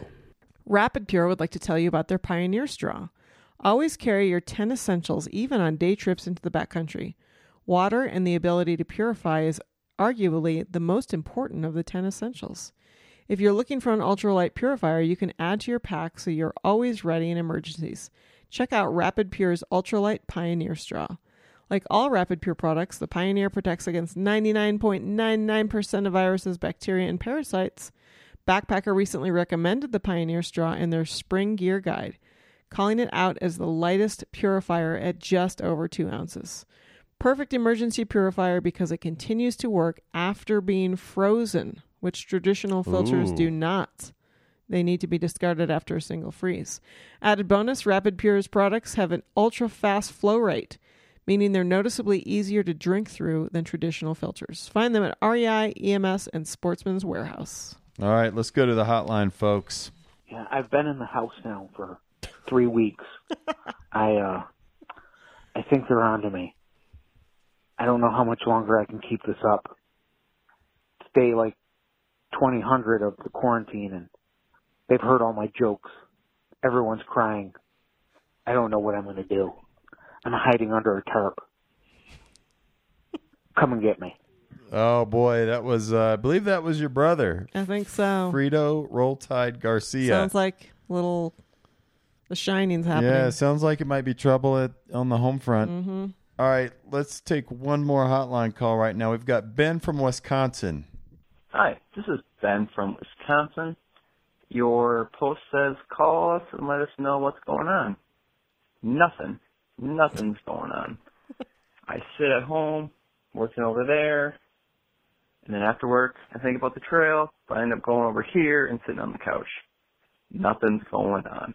Hope all is well. We've got some people stuck at home, bored to death, ready to get back on the trail. Totally. Not easy. Not easy. No. You know, if you walk around the perimeter of your backyard enough, it'll wear a trail into it, and then, there you go. and then you'll be on the trail. I just heard a story about a guy last weekend who apparently ran a marathon. Yeah. I think he had a 20-foot space. Yeah. And he literally went back and forth thousands of times until he logged 26.2 miles. That's crazy. Wow. That's something you could do. Yeah. I think you'd get dizzy after like a half mile. Yeah, he did it was crazy, like 6,000 laps. Yeah, or something. 6,000 back and forths or something. Sounds awful. Oh my gosh. We do have an interview coming up with our media review, but we've got a little bit of time to kill. We could probably sneak. Oh, the wild card segment. We need some time to set that up, don't we?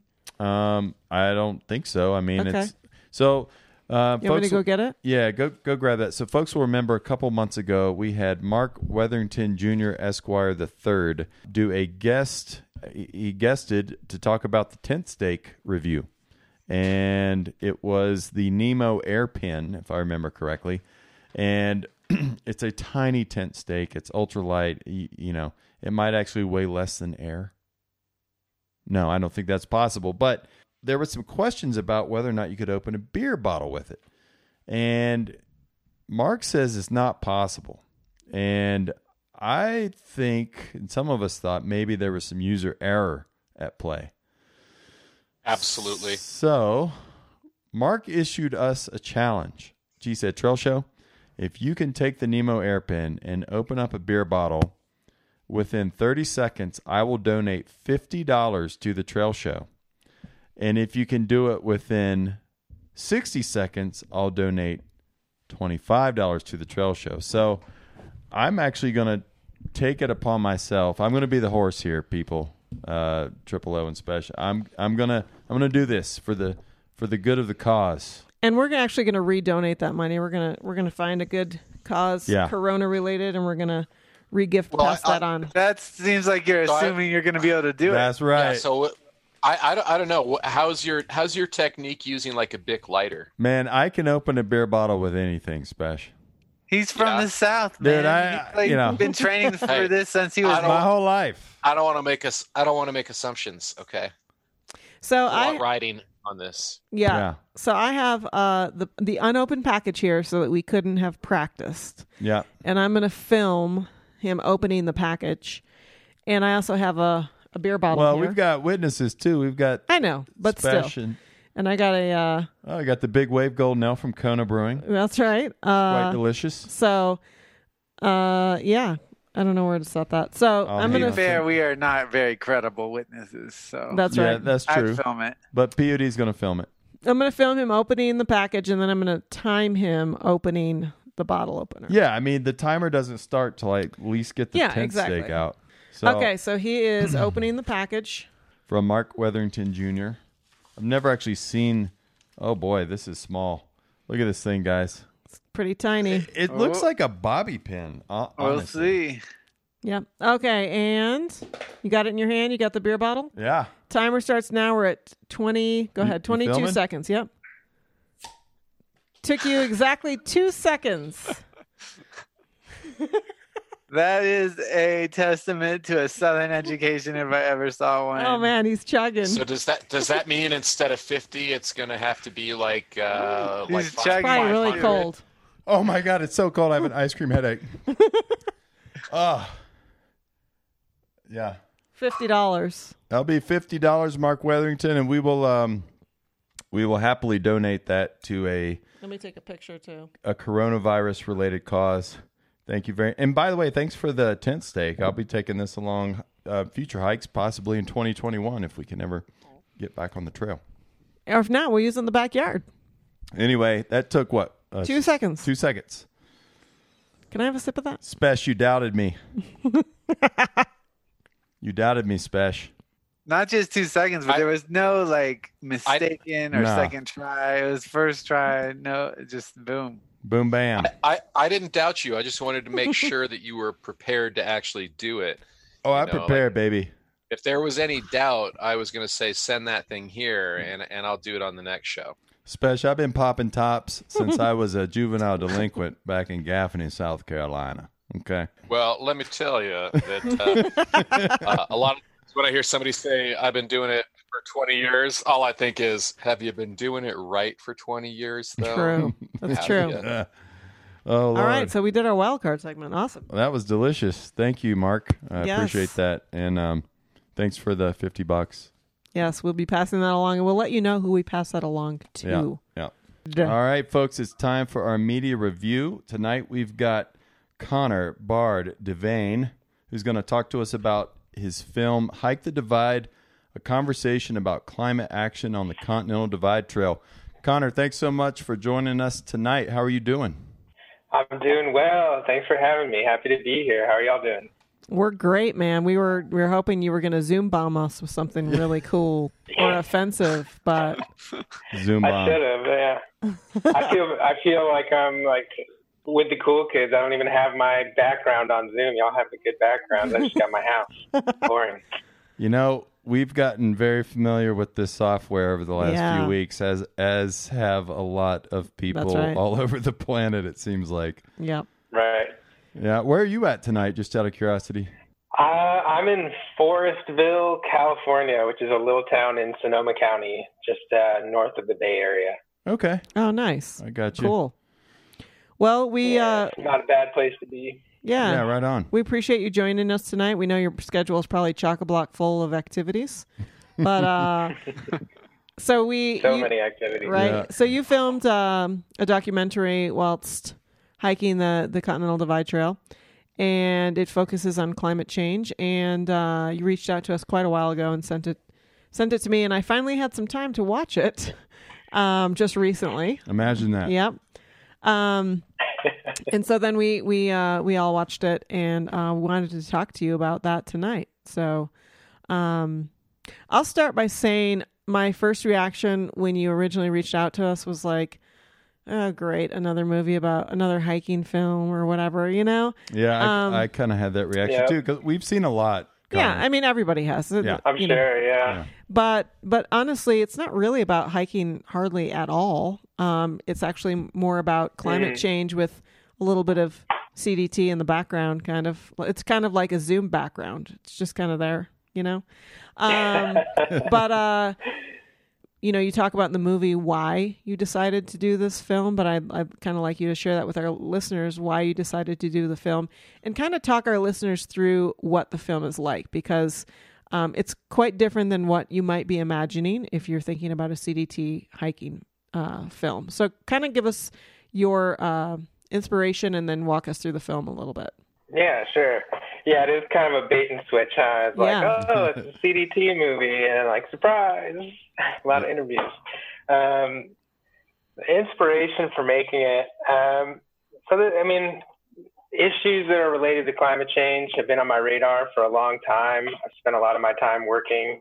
I used to live in Portland, Oregon, and I spent a lot of my time working as a volunteer on sort of initiatives to make Portland more climate friendly, like reduce CO2 emissions, create resilient communities that are going to adapt to the way that the climate changes better, all sorts of stuff.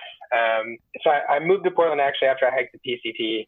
And as I'm sure you can all relate to, I had like pretty gnarly post-trail depression, like reintegrating into regular life after being on the PCT. That was in 2014. It was really a struggle for me. And it was hard to like connect with people who weren't hikers. And I felt like I had this new outlook on life and the world and like being a human in the world after spending that time on the trail. I don't know, it just kind of gave me a new appreciation for the way that things are connected, like humans the wilderness, everything in between. And so I felt on one hand like, all right, I got to get the hell out of the city. I need to get back on a trail. I really want to hike the CDT. But I also felt like climate change being this like overwhelming crisis that touches all aspects of our lives. It felt like I was going to be like walking away from what I felt was most important in like a macro sense, right? Like, and so I figured I could kind of like putting your head in the sand.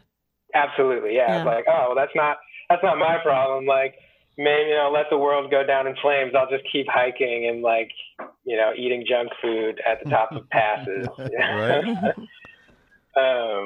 And so I mean, I didn't really know what I was doing when I started. I definitely wasn't planning on making like a feature-length film. I was just gonna like go out and talk to people who were not putting their heads in the sand, right? Like I wanted to seek out people who were like acknowledging that there was a problem and like rising to meet the challenge locally, like figuring out what it meant for their community, how they could make change, where they were able to make change, which, for all of us, we have the most impact with ourselves, where we live, like community, the people around us. So yeah, I started hiking and I had reached out to a few people ahead of time in Montana that I wanted to meet up with and interview, some folks in Missoula who are working on various forms of like we might call activism, and set up interviews with them. And they referred me to other people further along the trail. And it's sort of just like this sort of domino effect. Like I'd meet one person and they'd say, oh, like when you get to Colorado, you should go talk to this person who's doing this really cool thing.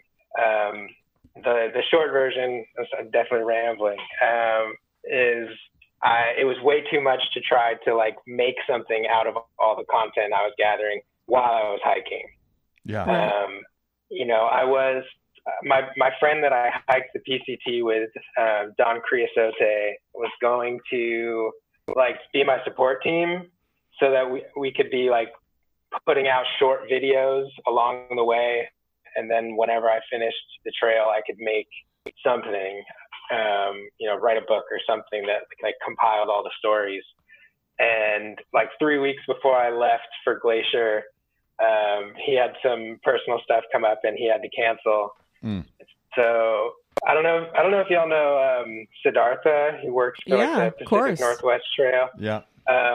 So we both used to live in Portland, and when he hiked the PNT, he was, I forget who it was for, but he was like writing blog posts for somebody, and he was sending himself his laptop in a bounce box. Oh my God. So that he could like update the blog and photos and stuff like that.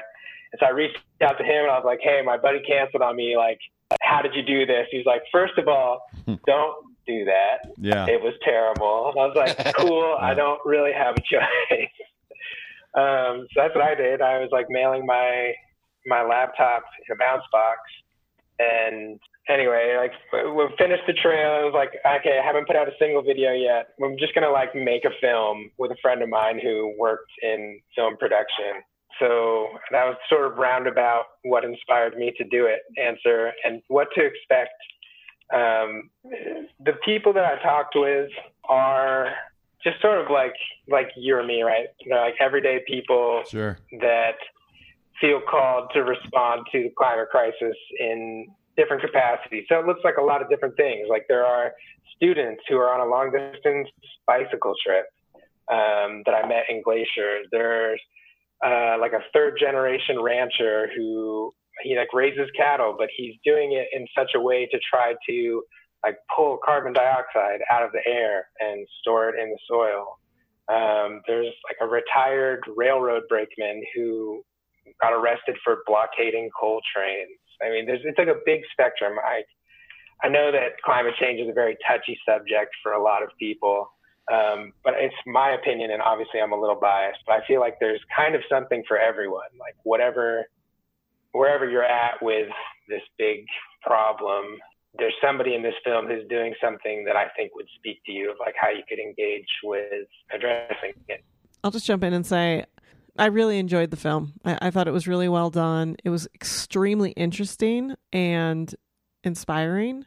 And I think I came away with a sense of like, I have to find my own piece, my own thing that I'm going to be doing, you know, because it wasn't like sign this petition or send money to this place. It was like, here are a bunch of people that are doing things where they live to make the world better. And so it kind of feels like the call to action is like, what can you do? You got to figure that out for yourself.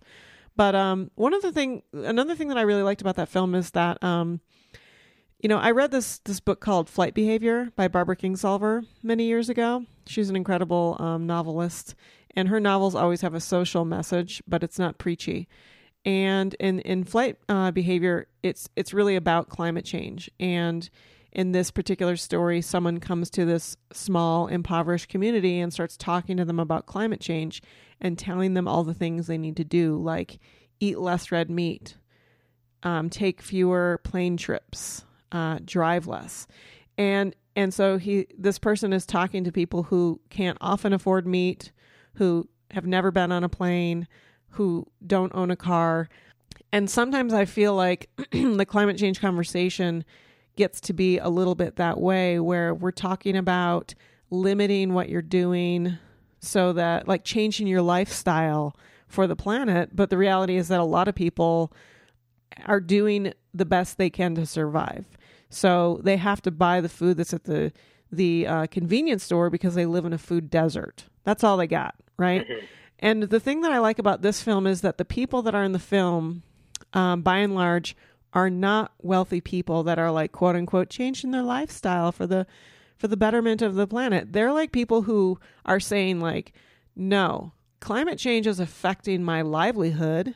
So I see the overall benefit for the planet and also for my livelihood. I'm a rancher and I can see how changing some of my practices is going to help. You know, and also, so I liked that aspect of it, that it wasn't like this preachy, you know, climate change type of film. It was more like these people are doing what they can with the resources they have. And many of them have been able to stop the Goliath, even though they don't have a lot of resources, but they have each other. And the other piece that I appreciated... Can I cut in real quick while my audio isn't cutting out? I just want to echo that as well. I enjoyed that. The film seemed to convey one of the things that you interviewed said, which was that you have to be for something. And, you know, the way that the rancher was able to like look at what he's doing and figure out his way to be for, and that everybody kind of was like, it wasn't about being against climate change. It was about being for this piece of the greater solution, because it is a multi-part. It is one that does drive solutions, you know, to the local level as well. And so I really liked that it touched on that. It showed ways that people can be pro. Yeah, that's a good point, Special. They did talk about that being for something. And another aspect that I really liked about this, or appreciated about this film, was the piece about Native Americans and Native American land. And I just, man, that piece was really heavy, because it just feels like we just keep shitting on Native American people. You know, like it's just never enough. We're like, here's all these blankets covered with chicken pox, and now we're going to slaughter you, and now we're going to do a death march where most of you die, and then you're going to live in like the worst places with no water and no ability to grow food. And now they have these, you know, they've been pushed to these places where it turns out that it's actually quite beautiful. And some of them are their ancestral lands. And now we're like, and also we're going to be mining here, you know? And, I don't know. It just, that part is just really depressing. The woman that you interviewed, who was in a bulk of that part, was really, really well spoken and also very inspirational. I think her frustration and anger came through, but along with her call to be seen. So yeah, I appreciated that piece as well, because I think that's another piece that gets left out of the conversation often. Yeah, Kendra, the woman, the Dene woman from that part of the film, is an absolute badass. And I actually got to spend a couple days hanging out with Kendra and a few other people in that community. And I mean, yeah, like the history of like colonial genocide against indigenous people all over the world, not just in the U.S.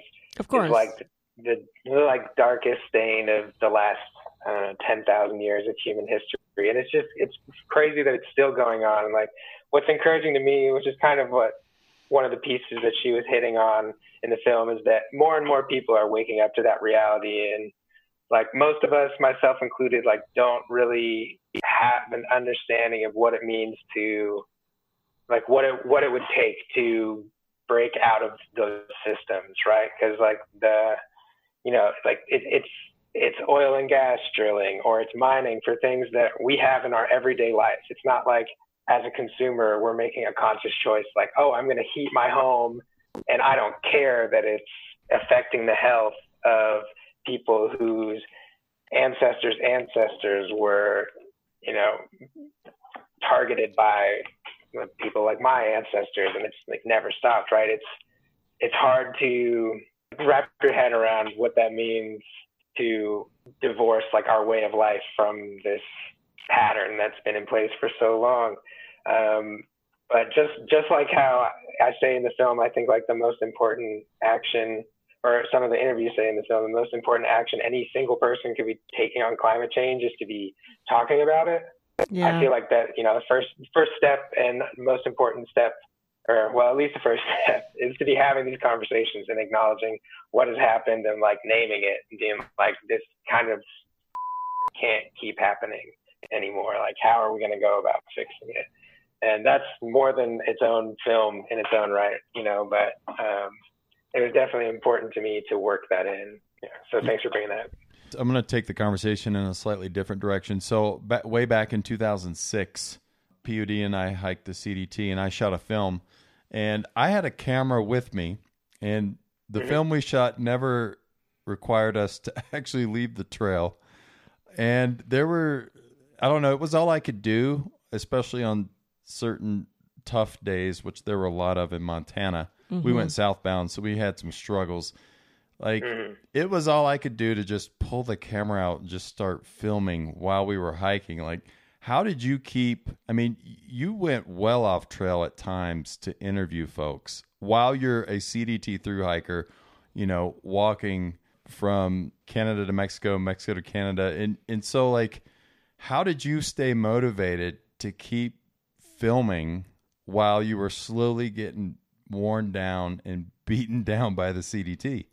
It was really hard on a lot of days. Yeah. There were a lot of days where, even just, as hiking the CDT, it's like kind of a love-hate. Like, there are days where it's the best thing you could possibly imagine. There are days where it's like, what am I even doing out here? This is so ridiculous.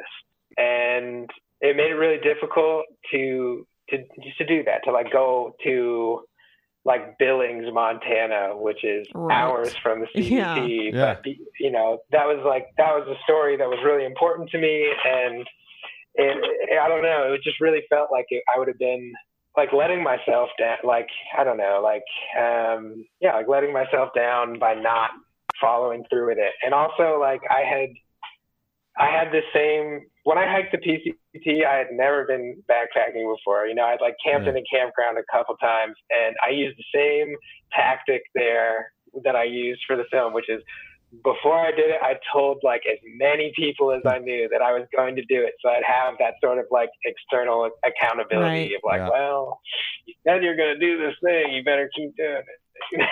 Yeah, absolutely. Correct me if I'm wrong, but you hiked the CDT in 2016, and the film just came out. So there must have been a bit of a learning curve there for you too, to also go through the entire editing process of taking that raw footage and getting it to the point where it is today, which is this nice, concise film that's, can be viewed via hikethedivide.com, correct? Yeah. So talk to me about that. Did you have to learn video editing from the start, or did you have some help? Like, how did that work out? Yeah, I had a ton of help. Nice. If I had known what the like post-production process that laid in stored for me was going to look like, I may not have been able to follow through on doing everything, And part of the problem was, like I said earlier, like I wasn't planning on making a film. So I shot 26 hours of interview footage. Like each of those segments of the film, it's like a couple minutes long. It was like over an hour conversation. Yeah. And it was so hard to cut any of them down, because to me, it was like, you know, I was the only crew too, right? So like I'd set up the camera and I'm conducting the interview and I'm like engaged in this conversation. And so to me, it's like every single thing that this person said is important and should be shared. And I have to cut that down to like 5 minutes. Yeah. So that was definitely the hardest part in terms of the editing process for me. I was lucky enough to have friends in Portland who stuck with me throughout the project to do the actual editing. It was mostly like, actually my friend who helped me finish it was living in Portland when she started working with me, and then moved to Mexico. And so we'd like get on Skype and she would be editing and I would be like saying what I wanted to see happen. It was not a good workflow, but we got it done. We got it done. You know, I got to say, I'm impressed that you didn't know anything about video editing, because it seems very professional, the film. It seems so well done. And even the shots, like the angles and all those types of things, I think are really well done. The audio is really good. And correct me if I'm wrong, I think you submitted the film to one or more film festivals? Yeah, so it showed in the Portland Eco Film Festival back in September. So as you mentioned, like, you know, it just came out to the world, but it's been finished for like, I don't know, like 8 or 9 months at this point. And I showed it at that festival in Portland, and I was trying to do as many like community screenings as possible before I put it on the internet, because I wanted to like get people who are part of a community in a room together to watch it, so then we could have a conversation about like, all right, well, what does that look like here? You know, what could that mean for this town or this, like, you know, student group or whatever. So I did a lot of those, and it was supposed to show in another film festival in Chicago, the One Earth Film Festival, and it did show like virtually, but that was like right when the quarantine started happening a couple of weeks ago. Sure. I'm kind of curious. So you're getting close to finishing editing the film, and you're thinking about how you're going to release it. Like, talk to us about the decision process. Like, how did you come to the conclusion that, I'm just going to put it up on the web for free and let people have at it? So that was sort of like an intention I had from the very beginning. You know, I was like, I want to make this thing, and I'm doing it because I think it's the right thing to do, not because, you know, it's like, I hate to like, you know, use the framing of like trolls and stuff, but, you know, sometimes people who are not of the same perspective as me about climate change will say things like, oh, these like paid activists, or like these people, they have these like ulterior motives. They want this like new world order and blah, blah, blah, right? I was like, no, I'm just doing this because I think that it needs to be done. So I'm going to make this thing, whatever it ends up being, and I'm going to put it out there for anybody to watch. They don't have to pay for it. I don't want to like, I don't want to make it into like part of my livelihood, because I don't want that to like seep into and also I didn't think it was going to take me like 3.5 years to make. I mean, I think it felt really good to just like finish it, having put so much effort into it, and just be like, all right, to the internet, like, go. Go. Triple O, did you have a question? I don't know. I think it's really great. It's what I really appreciated is it showed kind of what the fight with climate change is. It's a fight on all fronts, and you basically have to take it on wherever you can. You know, you showed people fighting a coal mine, people fighting pipelines, people. You know, it's just people working on their electricity grid in their city. It really is a fight on all fronts. And you know, if you stop a ton of carbon emissions somewhere in Utah or somewhere in Georgia or somewhere in New York, it matters just as much to everyone in the world, right? Because this is the kind of stuff that goes up in the air and distributes, and it affects us all. So, you know, local action, it seems like an overwhelming problem, but local action is hugely important. And it also sets the stage for national action, which is also required. So I thought it did a great job of showing the kind of diversity that is needed on that fight. So it was great. Well, Connor, is there anything else you want to get out about the film while we're talking to you? Is there anything else you want our audience to know about the film? I mean, I just would definitely want to encourage folks to give it a shot. It's definitely not your average hiking film, and it's probably outside of a lot of people's comfort zone. But I put a lot of thought into the communication side of it and trying to account for where everybody's at on these issues and try to make something that could speak to people regardless of their perspective. And the other thing is just like, if you watch it, if it resonates with you or you like it, it's totally as you said, Disco, like it's a free film. It's like community supported grassroots. Like the only way that I get it in front of more people is by word of mouth. So if you like it, please share it with your friends. Absolutely. Yeah, talk about it and talk about the issues in it too. Yeah, totally. Yeah. Well, Bart, it was really, really an honor to have you on the show. It was great to talk to you. Let us know if you're ever in Colorado. Some of us are in Boulder and some of us are in Salida. One of the greatest trail chants on the CDT. I can second that. I did love Salida. Yeah. Great town. Yeah, nice. That's where Disco and I are. Let us know if you're ever in Colorado. We'd love to chat more with you about it. And thanks so much for being on the show. And happy quarantining. Well, thanks so much for having me. It was fun. All right. I'll definitely hit you up if I find myself in Colorado. Awesome. All right. If you're in California for some reason, you know where to find me. All right, man. Well, stay safe, great. and thanks for coming on. Yeah. Take care, y'all. All right. Good night. Bye. Thanks. Bye. The film is called Hike the Divide, a conversation about climate action on the Continental Divide Trail. You can see it right now at hikethedivide.com. It's free. You got time on your hands. Cue it up, It's very people. worth it. Yep. Totally. Very worth it. All right, Okay. PD. Let's do some mailbag. Let's do some. Oh my God, that was really loud. Sorry, I just queued up the mailbag music. Triple O. Okay, mailbag. Okay, please give me a trail name. I have always enjoyed my time in nature and the outdoors and have recently gotten to the point where I consider myself a hiker. Hiker. P.S. As soon as this quarantine lifts, I'll send you some of the finest Jarfly Brewing Company beers. Gary Perry and the rescue dog Costa. Jarfly Brewing is out of Kentucky, I believe. Yes, because, you're right about that. I think you should take Jarfly. It rhymes, and if he hikes with his lady, she could be Barfly. Jarfly and Barfly. I like it. Done. I think we got it. What do you think, out of order? No. Yeah, Triple O doesn't like beer, so this isn't going to work for him. It's going to have to be like key lime pie or carrot cake. Well, here's the thing. We don't actually know this guy very well, so it's hard to give you a trail name. Or I mean, Gary Azucar. Perry is pretty good. How Azucar. about Harry Carey? Ooh, Harry Carey.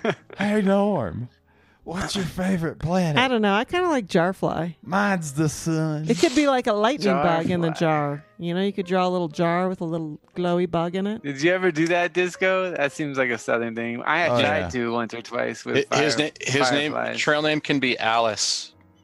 For Alice in Chains, who had an album called Jar of Flies. Okay. That's a good idea. I actually collected, I grew up in Michigan, and I grew up in the woods, so we had tons of fireflies in the summertime. Didn't we hear that there's fireflies in Colorado, but they're on the west side of the divide? Hasn't someone told us that? The east side of the divide? No, we're on the east side of the divide. Yeah, there's fireflies here.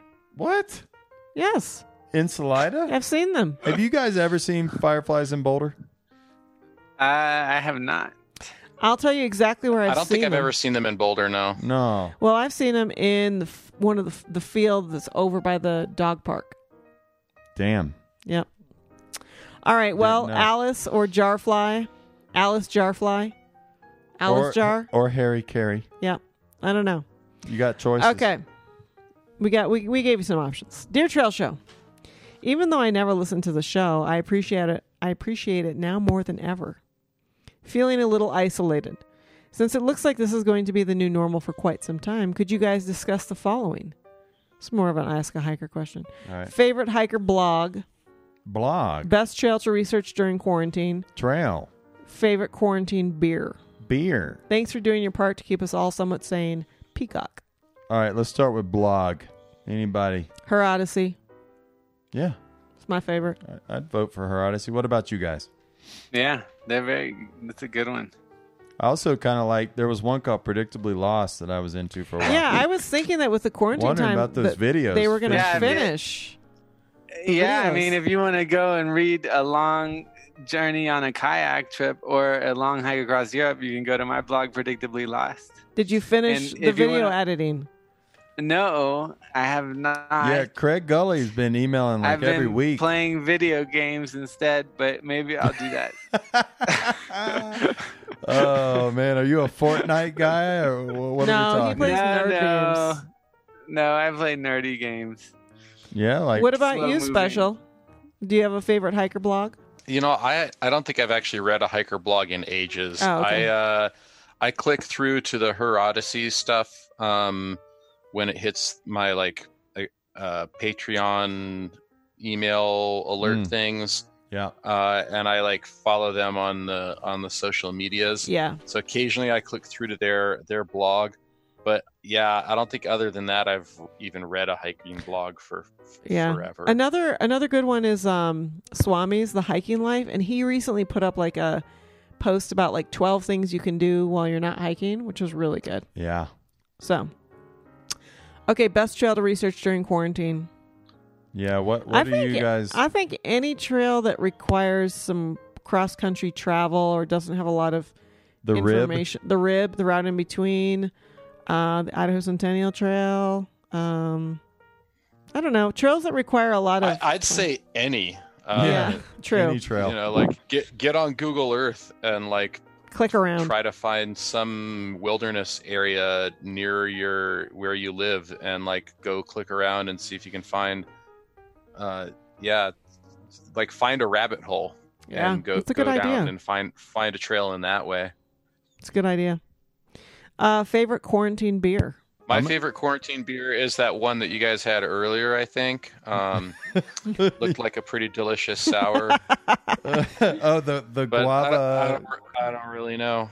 I don't know. I don't know. There's been so many. It's hard It's hard to keep track. I can't even remember now. We've had so many. What about you, Disco? What's your favorite quarantine beer? You know, I like that beer we had earlier, the Maniac beer, that IPA. I'm drawing a blank. I don't have the can. Yeah, it's all right. It's all right. But I've been drinking all day, so I know. I can't really So many remember what I beers. did 5 minutes ago. So, My favorite beer is tequila, specifically the Donny J. The Donny J. The Don Julio.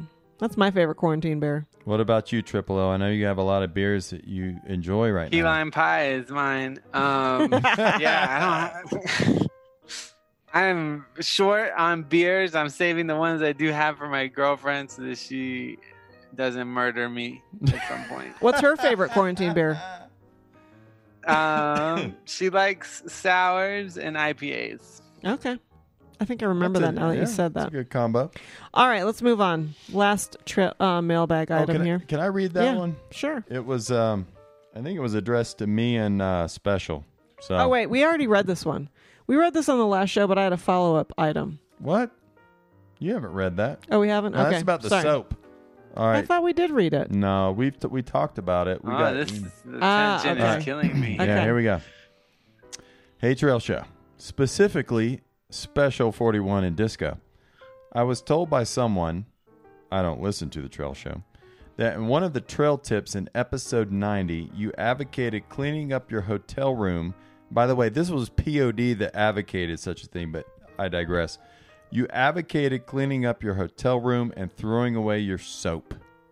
First of all, I'm an operations manager for an inn in upstate New York. Where's D'Lo? He needs to be on this call.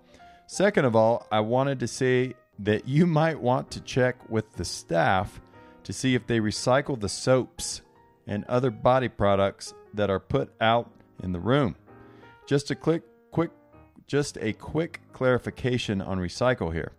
After guests check out, we collect the body products from the room, then package them and send them to a company who processes them.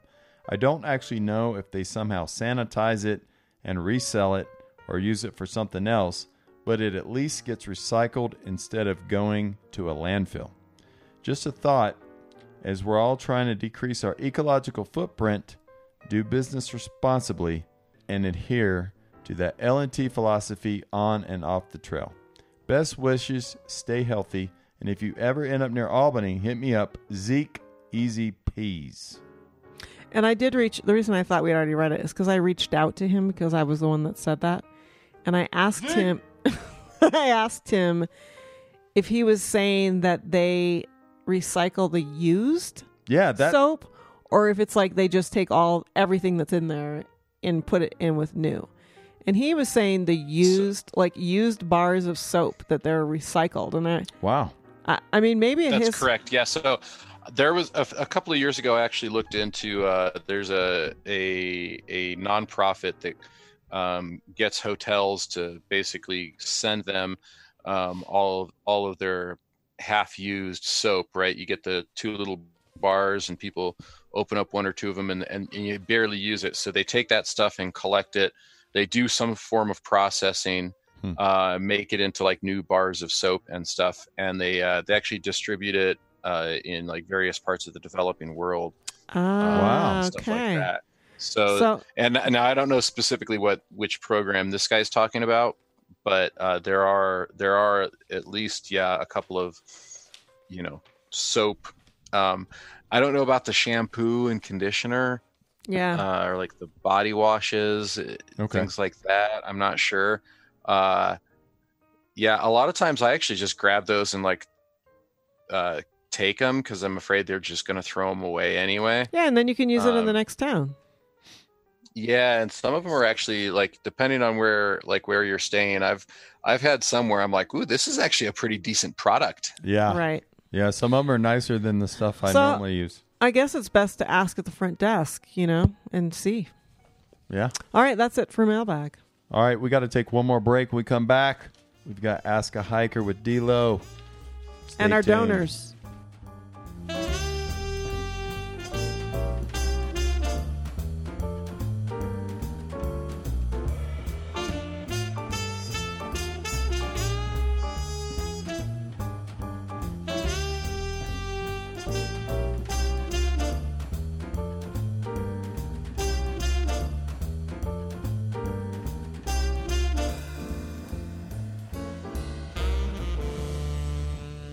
The Trail Show. Less gear, more beer. And we're back, baby. POD, do we have any donors? We did. Oh. We did. You need a Ludens. I do. Okay. We've got Bernard Wolf. Bernard Wolf. Gummy Bear. Russ Not Fuzzkinder. Craig. Don't worry about it. Craig Pisco Gully. What I got? Christmas. Bring up. Let's see. The Bobby Walters. Madness. Thanks for calling in tonight. Mm-hmm. Richard Glasgow, who also sent coffee. Coffee. To me, too. Yeah. It's delicious. Oh, you got some of that coffee special? Yeah, I got some actually last weekend. Nice. My second batch. Nice. Did Triple O, I know you were dying for coffee. Dead to me. Dead to me. Apparently, you just need to send out of order like a bag of sugar. Mm-hmm. Joshua. Did you guys like some of the last stuff that he sent you? Yeah, actually, the last batch that he sent, I sent along to Salty because he didn't have her address. But the coffee we had today was Richard Glasgow coffee. It was good. Delicious. Yep. I like the darker roast myself. And nutritious. Did you guys get like a special bag from him? Oh, yeah. So Richard Glasgow, in the last shipment that I got, he sent 3 bags. And I think I already talked about this. One of them was a bag of beans. Yeah. It was supposed to be a joke, but I actually love beans. So I was like, cool. Joke's on you, Richard. Yeah. A bag of beans is worth a lot these days. I know, right? It's very difficult to find. Right. Suddenly everyone wants to be a Mexican. Okay. Joshua Bow Down to Ja Bowden. Trevor Smoke It If You Got It, The Bowman. Sean Weedman. Jeffrey Cottonmouth Caldwell. Spark it up. Diane Pinker. Shh. Dine. David Bulls Pasta's Big as Your top secret Facebook webpage. Viddy. Hey. Justin Knowles. Quality. Jason Lurch, not Church Dean. Just don't go. Ingrid Gerard. Vermont. Rudy from CascadeHikerPodcast.com. Hey, Rudy. The Lord's Day. Pat the Bouncer Dixon. Axel. Out of here. Stephen the Hustler Russell. Em and the Brute Bruce. Bruting it up. Renee Shira Patrick. Shira. Wesley the Haggis Addict Greenwood. I need it. I need my haggis. Just give it to me. I hope he has access to the haggis during the quarantine. Kevin Chickpea Cross and Sasha Honeydew Codette. Tebow, not Tim Williams. Tebow. Tommy the Meat Popsicle Stevens. Joseph Pecoraro. Hey, What? Joe.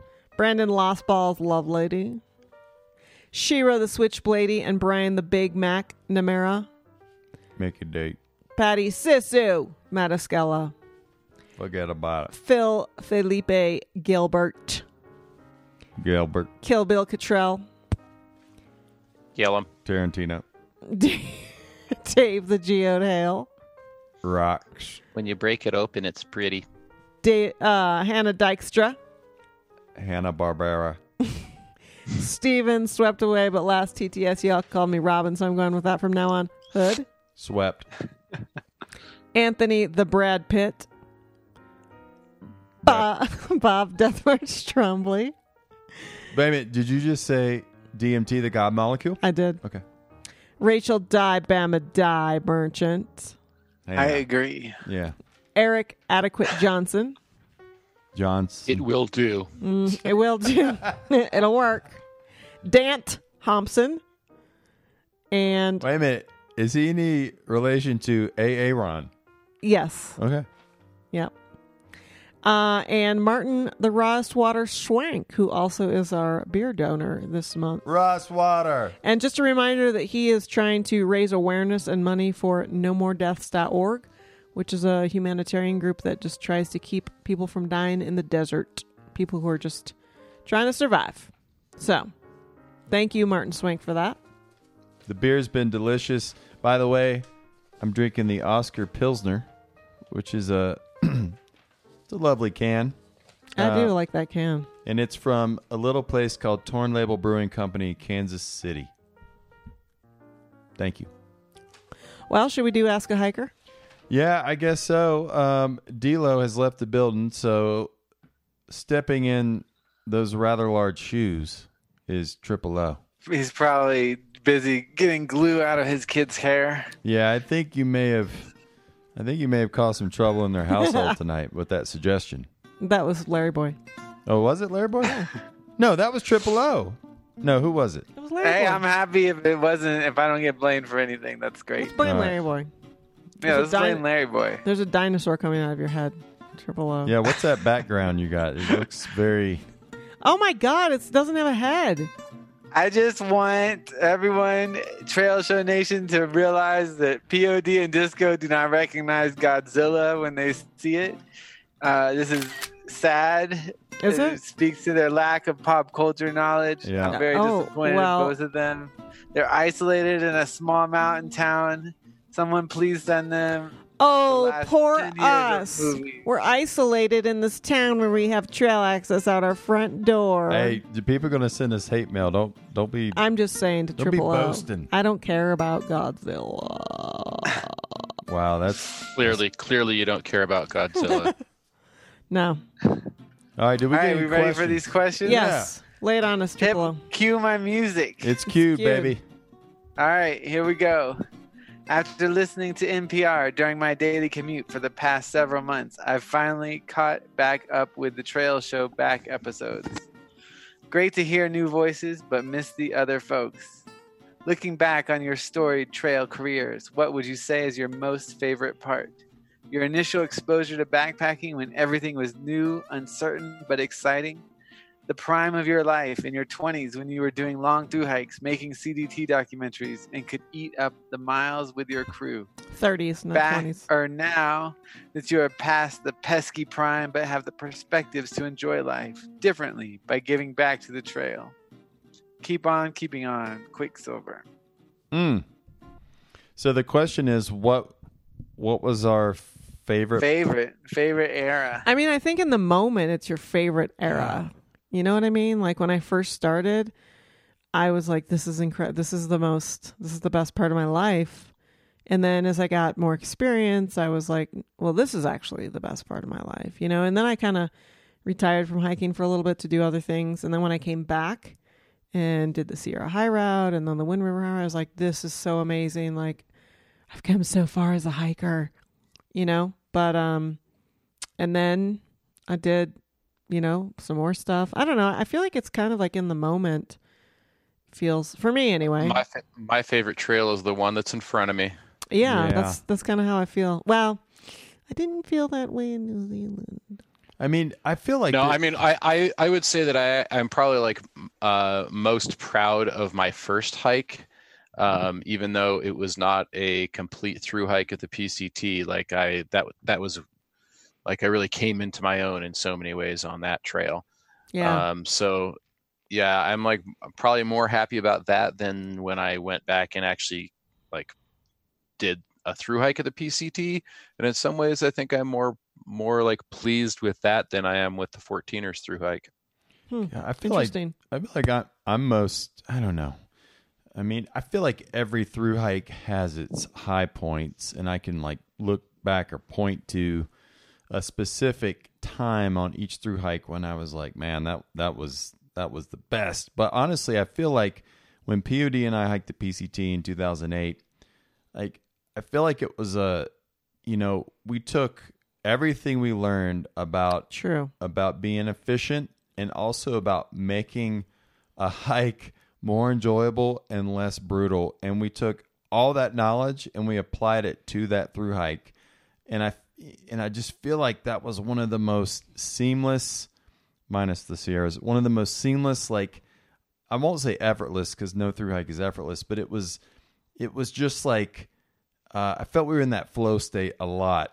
Like we really had our system and our hike dialed in, and we stayed in one night in a hotel on that whole through hike. And it's true.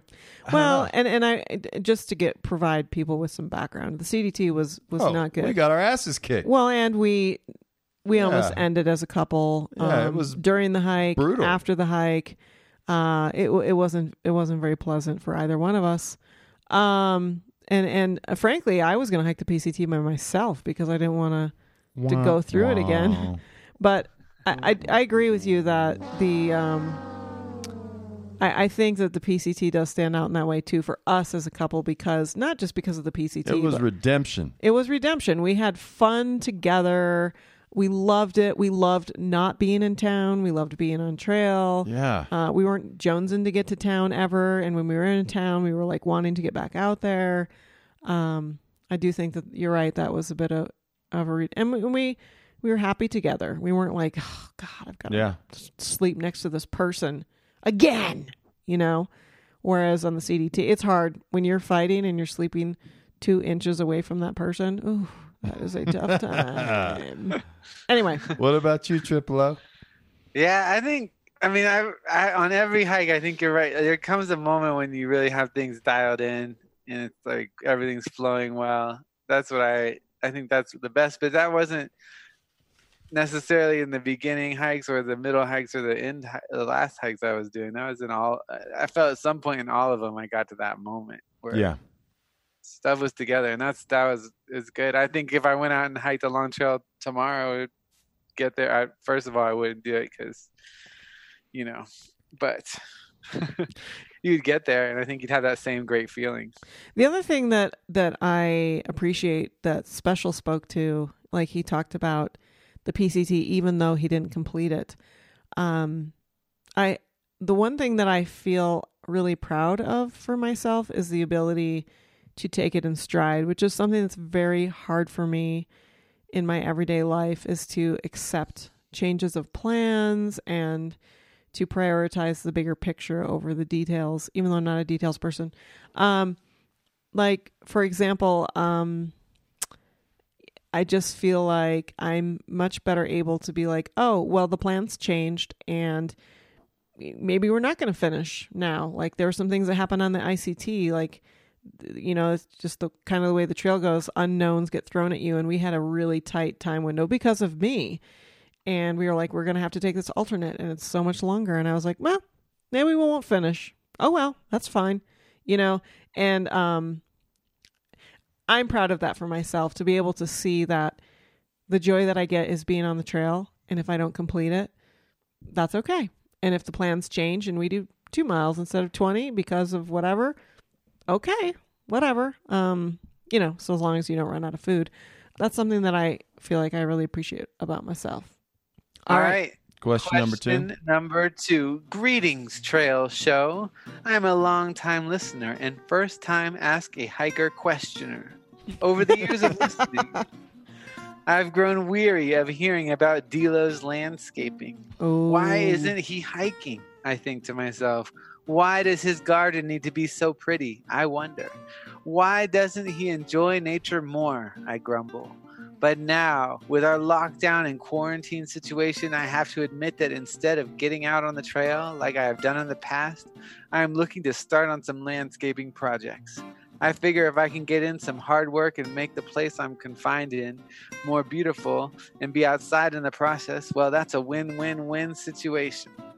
So my question tonight is, how does one get into landscaping? What would be a good introductory project? Should I remove some grass? Should I start a vegetable garden or plant a flower bed? What books should I read? I must admit, I feel a bit overwhelmed by the choices in front of me, and I just want to get on the trail, but I can't, and so I must landscape. So where do I start? Cheers. Love the show. Give my best to out of order, Andy the aspiring gardener. Oh, Andy. Man, we need... Where's Delo? We're going to have to defer to... Spesh, you've been doing some stuff out in the yard, right? Oh, we're out of landscaping experts. Delo is MIA. Spesh can't hear us. Well, I did some landscaping at our old house. I'm back. Oh, Spesh is back. Okay, baby. What do you recommend as a first project? I would say build some garden boxes and maybe a compost bin. Yeah. So that you can start composting and enriching your soil a little bit. Build some garden boxes and start with like salad greens and radishes and things that grow nice and fast so that you can get like a good reward from it. You could probably do like landscaping 101 and just cut some grass, I guess, if you just like really want to go basic, but better. Would you recommend a PVC pipe dome? Oh my gosh. If you're into it, I would recommend expecting it to get crushed by winter snows, particularly if those are record-breaking snows. Yeah. You know, Frito Rolte Garcia is growing hemp this year for the first time. Hey now. And he just built himself a PVC pipe greenhouse. Two of them that are giant. And he built all these seedling tables. I'm pretty impressed. I mean, he's lived on a farm now for a long time, so he's developed a lot of, handy skills as you do when you live on a farm. But I'm pretty impressed. They look really nice. I would live there. Well, not in the summer; it'd be way too hot. But they look livable to me. I don't think you're supposed to live in them. I don't think but so. I think the hemp plants are. It's for the seedlings. Yeah. It's their house. So I guess, you just, go with something small. One thing I wouldn't recommend, so the first garden POD and I ever had together was 750 square feet. And I don't recommend anything that size as your first garden. Go small. Yep. And decide if you like it. Like do some raised beds or some garden boxes like Spesh was talking about. Do a couple of them.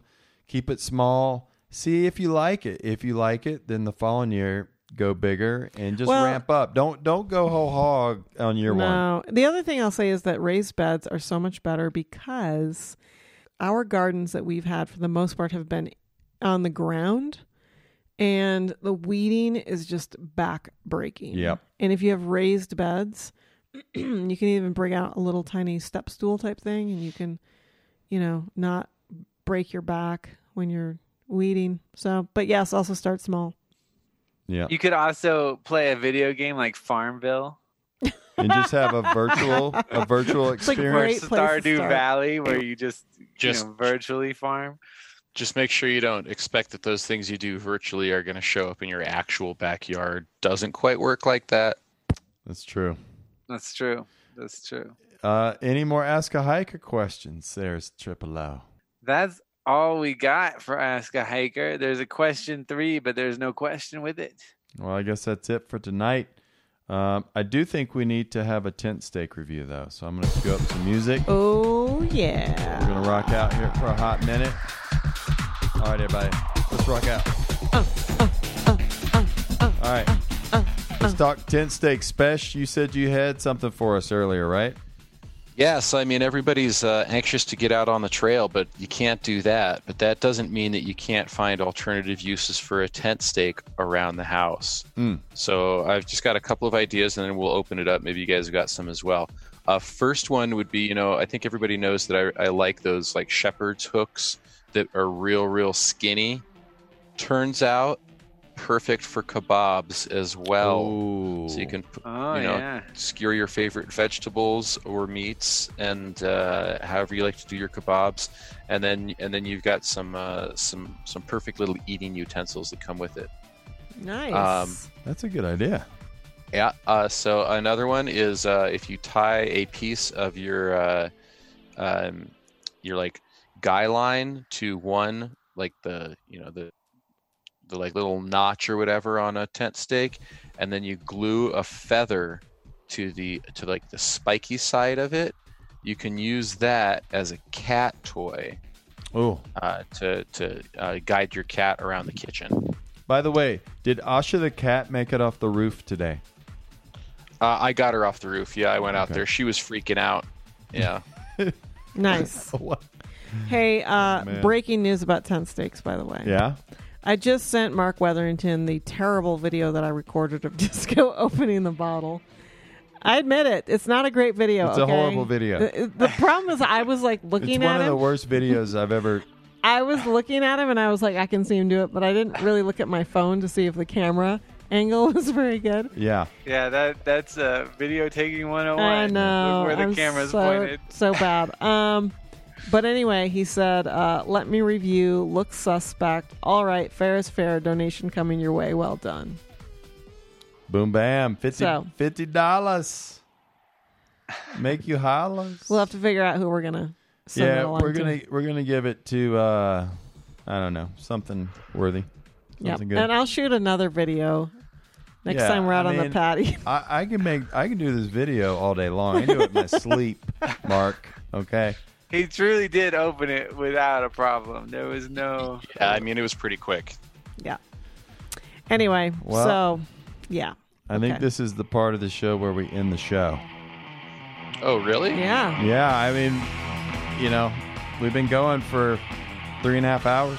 It's time to sign off. It's time to sign off. All right, folks, I want to thank everyone for tuning in today. Big thanks goes to... for talking to us about his hike of the Route in Between, a.k.a. The Rib. Big thanks to Connor Devane from Hike the Divide for talking to us about his new film, which is available to view right now at hikethedivide.com. Check it out. And thanks to our show sponsor, Rapid Pure. The only thing worse than a group of hangry hikers, a group of thangry hikers. That's anger due to thirst, in case you're wondering. Good news. You can and should, dehydration is bad, prevent thanger in the backcountry with Rapid Pure Trailblazer Gravity System. Like all Rapid Pure products, it removes 99.99% of viruses, bacteria, and parasites. It's the fastest gravity purifier on the market with a blisteringly fast flow rate of up to 5 liters per minute. Boom. Man, you can take a shower in that. At that pace, it only takes a few seconds to fill your water bottle. Fast and easy to use as there's no batteries, priming, or pumping required. After initial setup, just fill the bag and hang it from a tree for pure, great-tasting water. The 9-liter bag means you don't have to be constantly making trips to refill it. Available at REI, EMS, and Sportsman's Warehouse. Thanks and praise to all our monthly Trail Show donors. Get yourself a Trail Show koozie and some stickers for a $15 or more donation at thetrailshow.com. You can always find us at thetrailshow.com, on Twitter at Trail Show, on Instagram and Facebook at The Trail Show, on the Stitcher app, Apple Podcast app, Google Play, iTunes, and now on Spotify. Another Trail Show is come and gone, but don't fret. We'll be back in May for our 8-year anniversary show. Wow. That's awesome. Until then, for POD, D-Lo, Special 41, Triple O, and the good folks at Rapid Pure, I'm Disco. Ciao. Estas son las mañanitas Come on. que cantaba Okay, bye. Rey I think David. bye. POD, the you audio. gotta give Disco another roll of toilet paper. Yeah, come on. I just put another roll of toilet paper on the bathroom. Not sink. right. One roll's not going to right. last me until May. Well, it's going to have Not to. right. I saw this guy set up this thing that would take his 2-ply TP and divide it into 2 rolls of 1-ply. That doesn't seem like a good idea. I That think just that's seems a like bad. I think that's a bad your idea. finger's going to just break seems- through, and then it's going to be gross. Yeah. Yeah. Or you just go straight bidet, right? Yep, Spesh? that's right. Bidet life. Hashtag bidet life, right? Yep. That's right. Okay.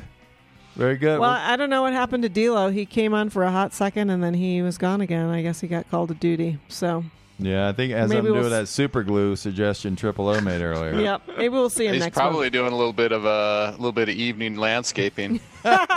Landscaping by headlamp. That's right. Mhm. Yeah, absolutely. All Well, right. it was good to see you guys, albeit via the computadora. Virtually.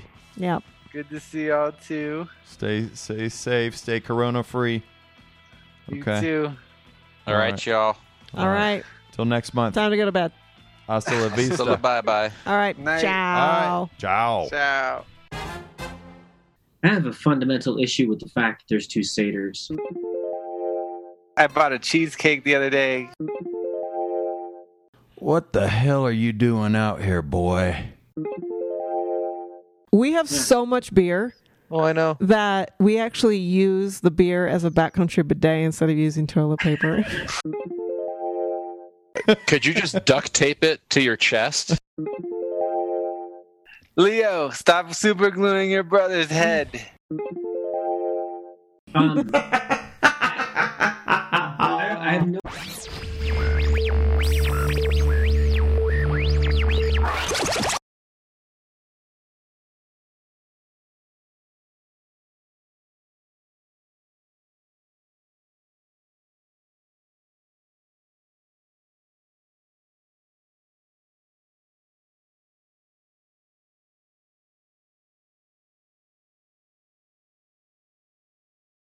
She blew the video, guys. We just It's not the best video. Oh my god. She blew the fucking video. That is so disappointing. It's not like it was complicated. You have a phone, you don't know how to take a video with it. Uh-huh. And she's on her phone all day. She's a master of that phone, and she blew the video. You just cost some That's $50. noble charity $50. I'm gonna. It's all right. We'll vouch for you. The pop was pretty clearly audible. Yeah, Exactly. It was. I can't Let's see believe if that. I have his phone number. Oh, all right. Oh, I do. I'm gonna send him the I video think you right gotta now. just recreate it. I know. I mean, I could take a freaking 6-pack and pop them all in less than 30 seconds. I'm not going to do that. How big of a boy are you? I'm not going to waste good beer that way, but it's not very difficult. I've got a patented technique, you see.